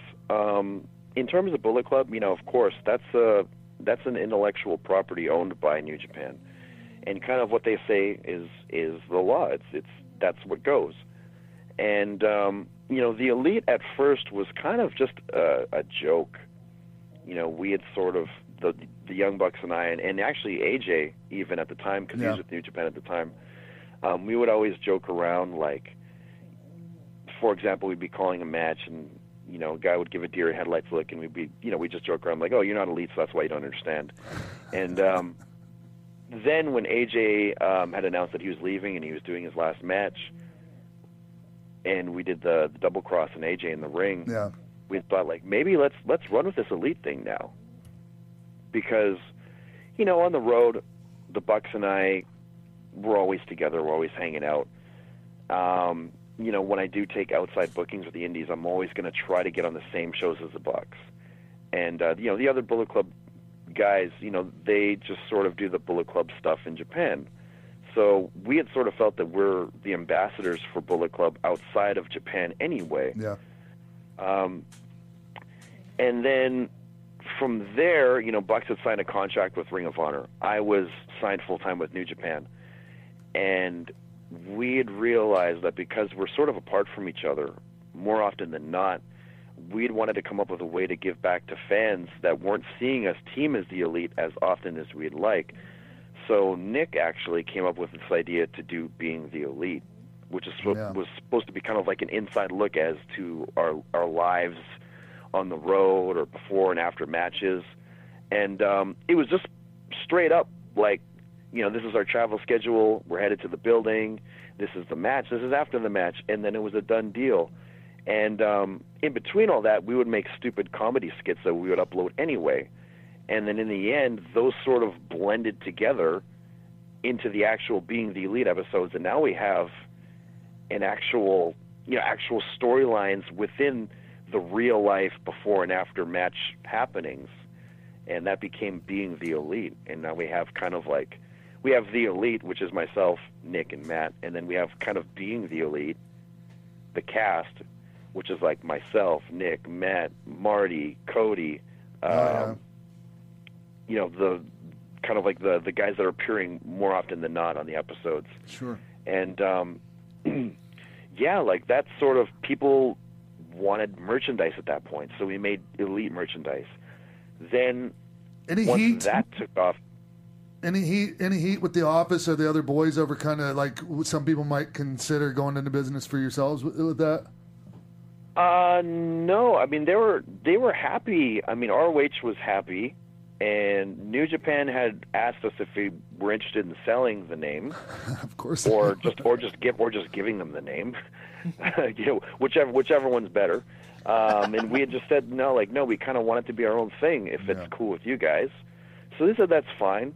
And when we do six mans and stuff, we have like our own like Elite screen or whatever. Like we have our own I don't know what you'd call that, a Titantron, if you will. Sure. So they do call us the Elite on all the pamphlets and all that. So they do recognize that we are doing our own thing, kind of. And if God forbid, like the Bullet Club itself overall gets too watered down, you've insulated yourselves from that. Definitely, yeah. And that's sort of another thing too. Like there was a time when we were just adding everyone under the sun. Like, okay, if there's a foreigner that comes to New Japan, Bullet Club, you're Bullet Club for sure. And it was never really supposed to be that. Like, it was always supposed to kind of be, dudes that were actual real friends in real life. Yeah. And we didn't want it to be this huge, mass of humanity. Anyone that was foreign or from America or from a different country just automatically gets tossed in the Bullet Club. We never wanted it to be that. And even though, they say we can kind of control that situation, in the end, we never really could. Right. So the Elite was kind of created as a situation where we dictate what happens. There's never going to be, a million members of the Elite. The Elite's just going to be like us, and that's it. When we make these Being the Elite episodes, there's not going to be any hanky-panky weird editing. We edit it ourselves. The way that we show ourselves and portray ourselves is up to us. The storylines that we do, we're not going to disrespect the New Japan storylines, but we are going to have our own storylines on top of that. And we know it's kind of like walking a thin line, but we make sure not to upset anyone on either side. Sure. And I'm a big fan of the addition of Marty Scurll into the Bullet Club. Huge fan. Oh of yeah, his. we love Marty. Yeah, yes. That was a situation actually where we actually really asked and we begged for Marty to be part of Bullet Club. He's one of those guys that brings something to the T-shirt instead of the shirt bringing something. Just getting the guy over. You know what I mean? What are we gonna do with the guy? And I don't know. Let's just put a Bullet Club shirt on him. It's not that. He brought something to the group. Definitely, yeah, and he's got just the way that he conducts himself, his work, his look, all really cool.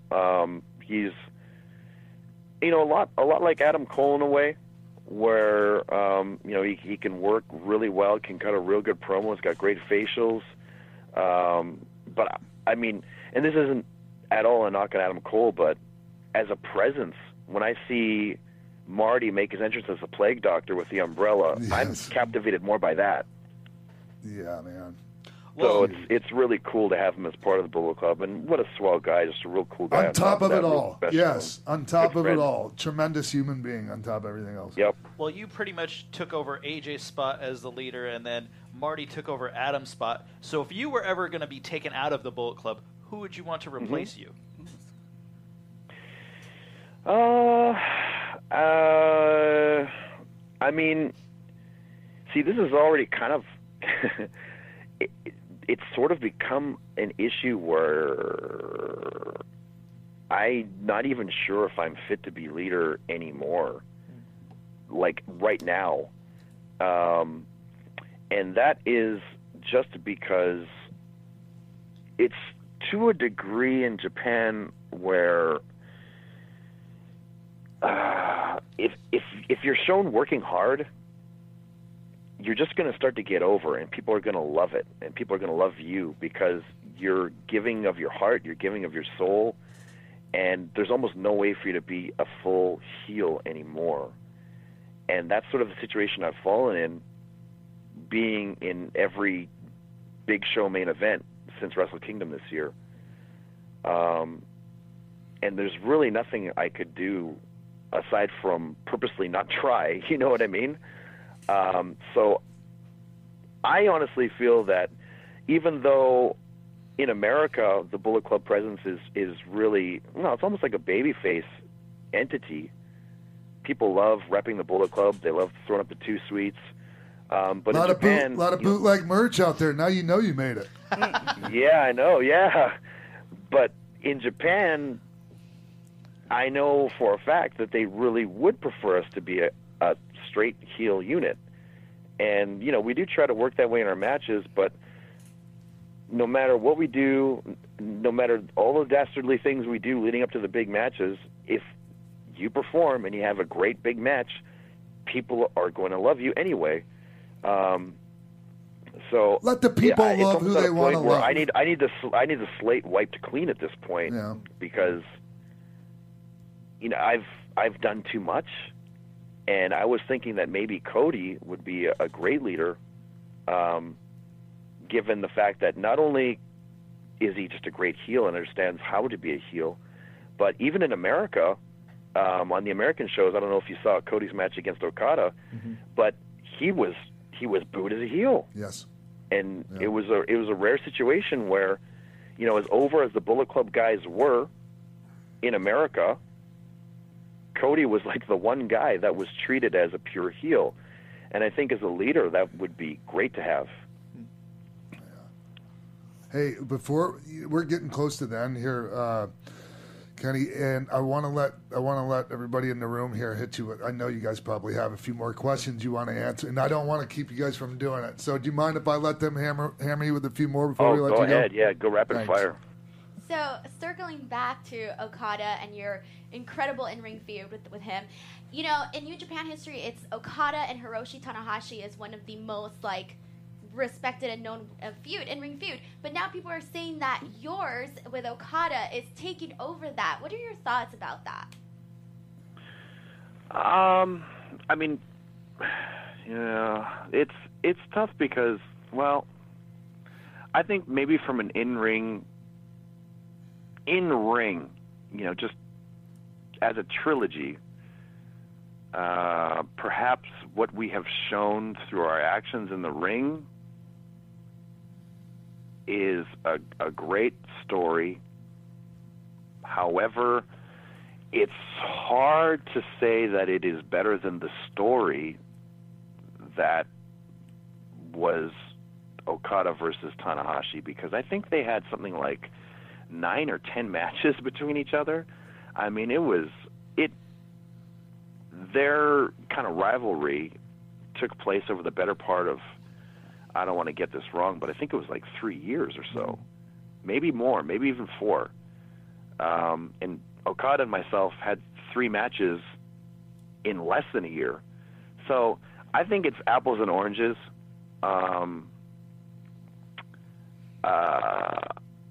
If people prefer our trilogy to, that the history between the passing of the torch of Tanahashi to Okada, I'm thankful for that. I mean, I've tried my best just to have the best performances I could. But I definitely wouldn't feel slighted if people said that, Tanahashi as like the 10-year ace of the company passing the torch to Okada was the better story, because I mean it was definitely an emotional story arc for the company, and they don't really change aces of the company too often. They ride someone damn right into the ground. Yeah, they really do. So to pretty much, have Tanahashi pass the torch to Okada when Tanahashi was kind of the guy that was there through the thick and thin of things and kind of brought New Japan out of the rubble and brought it back to prominence again.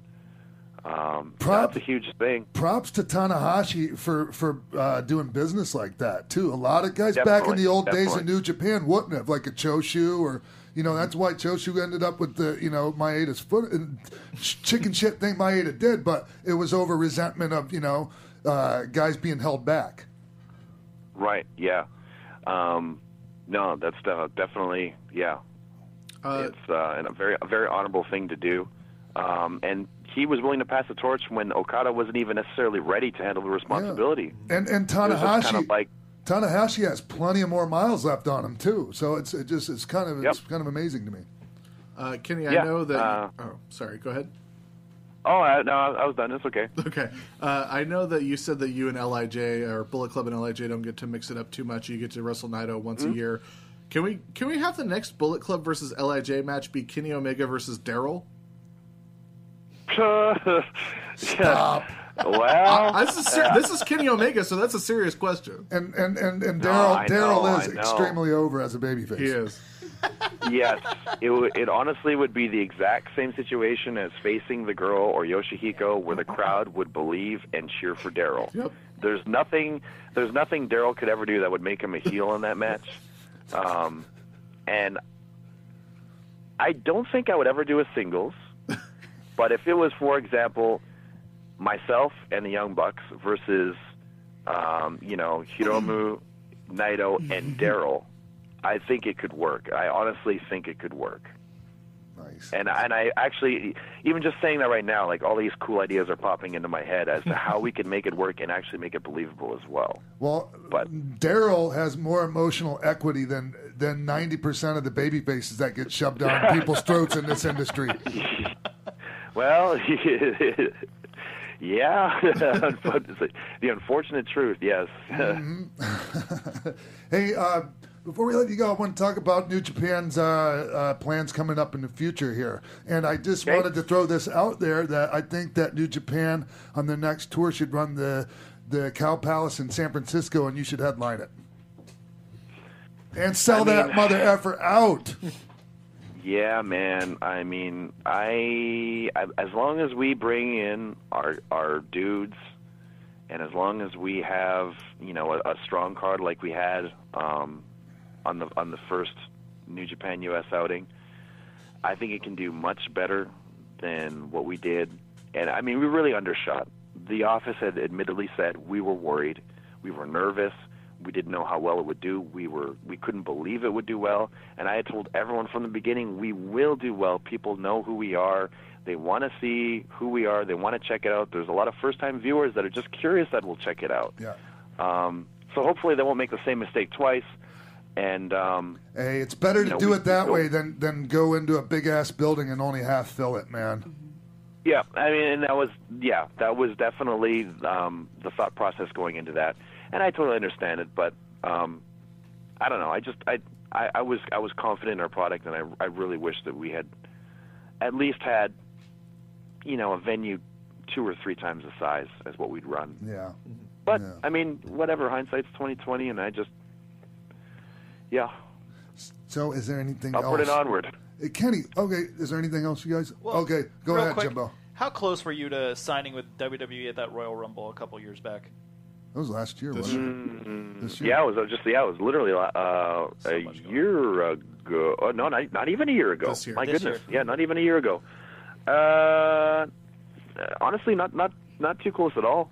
I was, and I don't want to sound like I'm too demanding or anything, but it wasn't ever really so much a dollar figure as it was a plan. There are certain guys that I would just love to mix it up with there if I ever did go there, and I would hate to be stuck not knowing how they were going to use me or if they were going to use me. Yes. And I guess I just wanted to hear the magic words of we are going to have you mixed up with this guy and this guy and this guy, et cetera, et cetera. Because at this point, I just want to feel like I have a complete career, and I think that as long as I focus on my body of work, the other things like money and popularity and success or whatever and job security and all that will just come naturally. So, I did not have the opportunity to discuss things like that, so it never came to fruition. It might in the future, who knows? But that's the reason why I'm still with New Japan, and I, given everything that I've been able to do this year, I'm really happy with that decision. Have you spoken to Johnny Ace since all your success in Japan?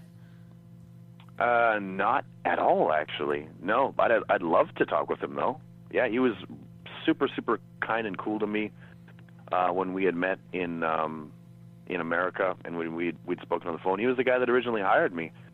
So, to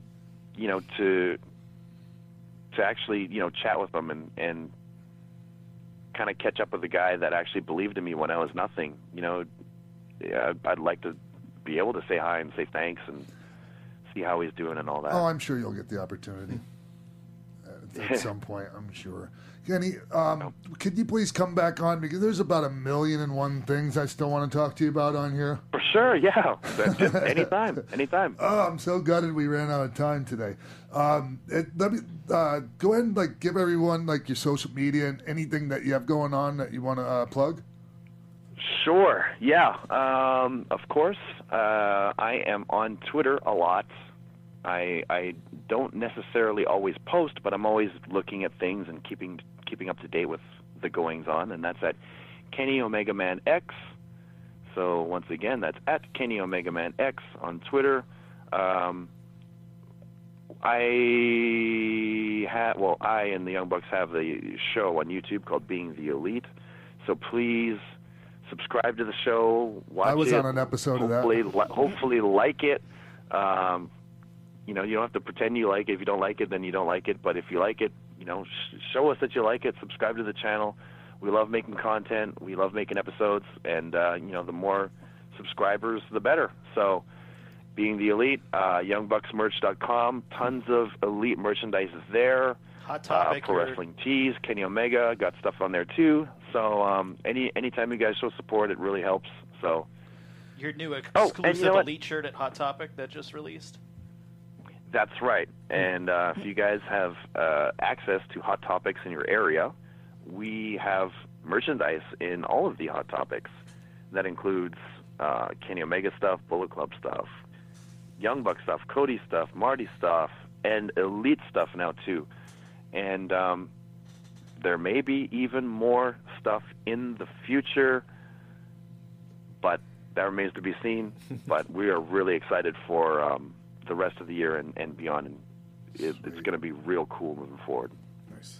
Kenny, you legitimately are, to me, arguably the top in-ring performer in wrestling right now.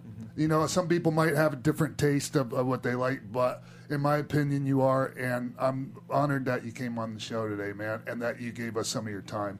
And please come back on. Thank you very much. And yes, I 1,000% will whenever you guys want to have me. You're an amazing guest, man. Thank you so much, Kenny. Have an awesome day, all right, man. Thanks, guys. Too sweet. All right. Hoo-wee. Sweet, right? We're not taking a break after that. No. Yeah, that was fantastic. And thank you, everybody, for tuning in to XPac12360. You can find me at The Real XPac on Twitter. Everybody do that thing real quick. Follow me on Twitter at Jimbo in the Booth. You guys can follow me on Instagram and Twitter at _Denise Salcedo. You can follow me on all social media at Sundown Motel. Check out uprocks.com and check out our With Spandex podcast. Episode 2 just released today, and it's got Sean X-Pac Waltman on it. So yes, give a listen. You can follow me on everything at TK Trinidad. All right, everybody. See you right here next week. Easy for me to say. On XPac12360. From executive producers Maria Menounos, Kevin Undergaro, Phil Svitek, Sean Waltman, producers Jimbo Frank and TK Trinidad, managing producer of AfterBuzz TV Wrestling Mark Donica, and the entire X-Pac 12360 staff, we would like to thank you for tuning in. Like us on Facebook, rate and comment on iTunes and YouTube. Follow X-Pac on Twitter @TheRealXpac and email us at xpac12360show@gmail.com. This has been a presentation of the AfterBuzz TV Network. Buzz you later!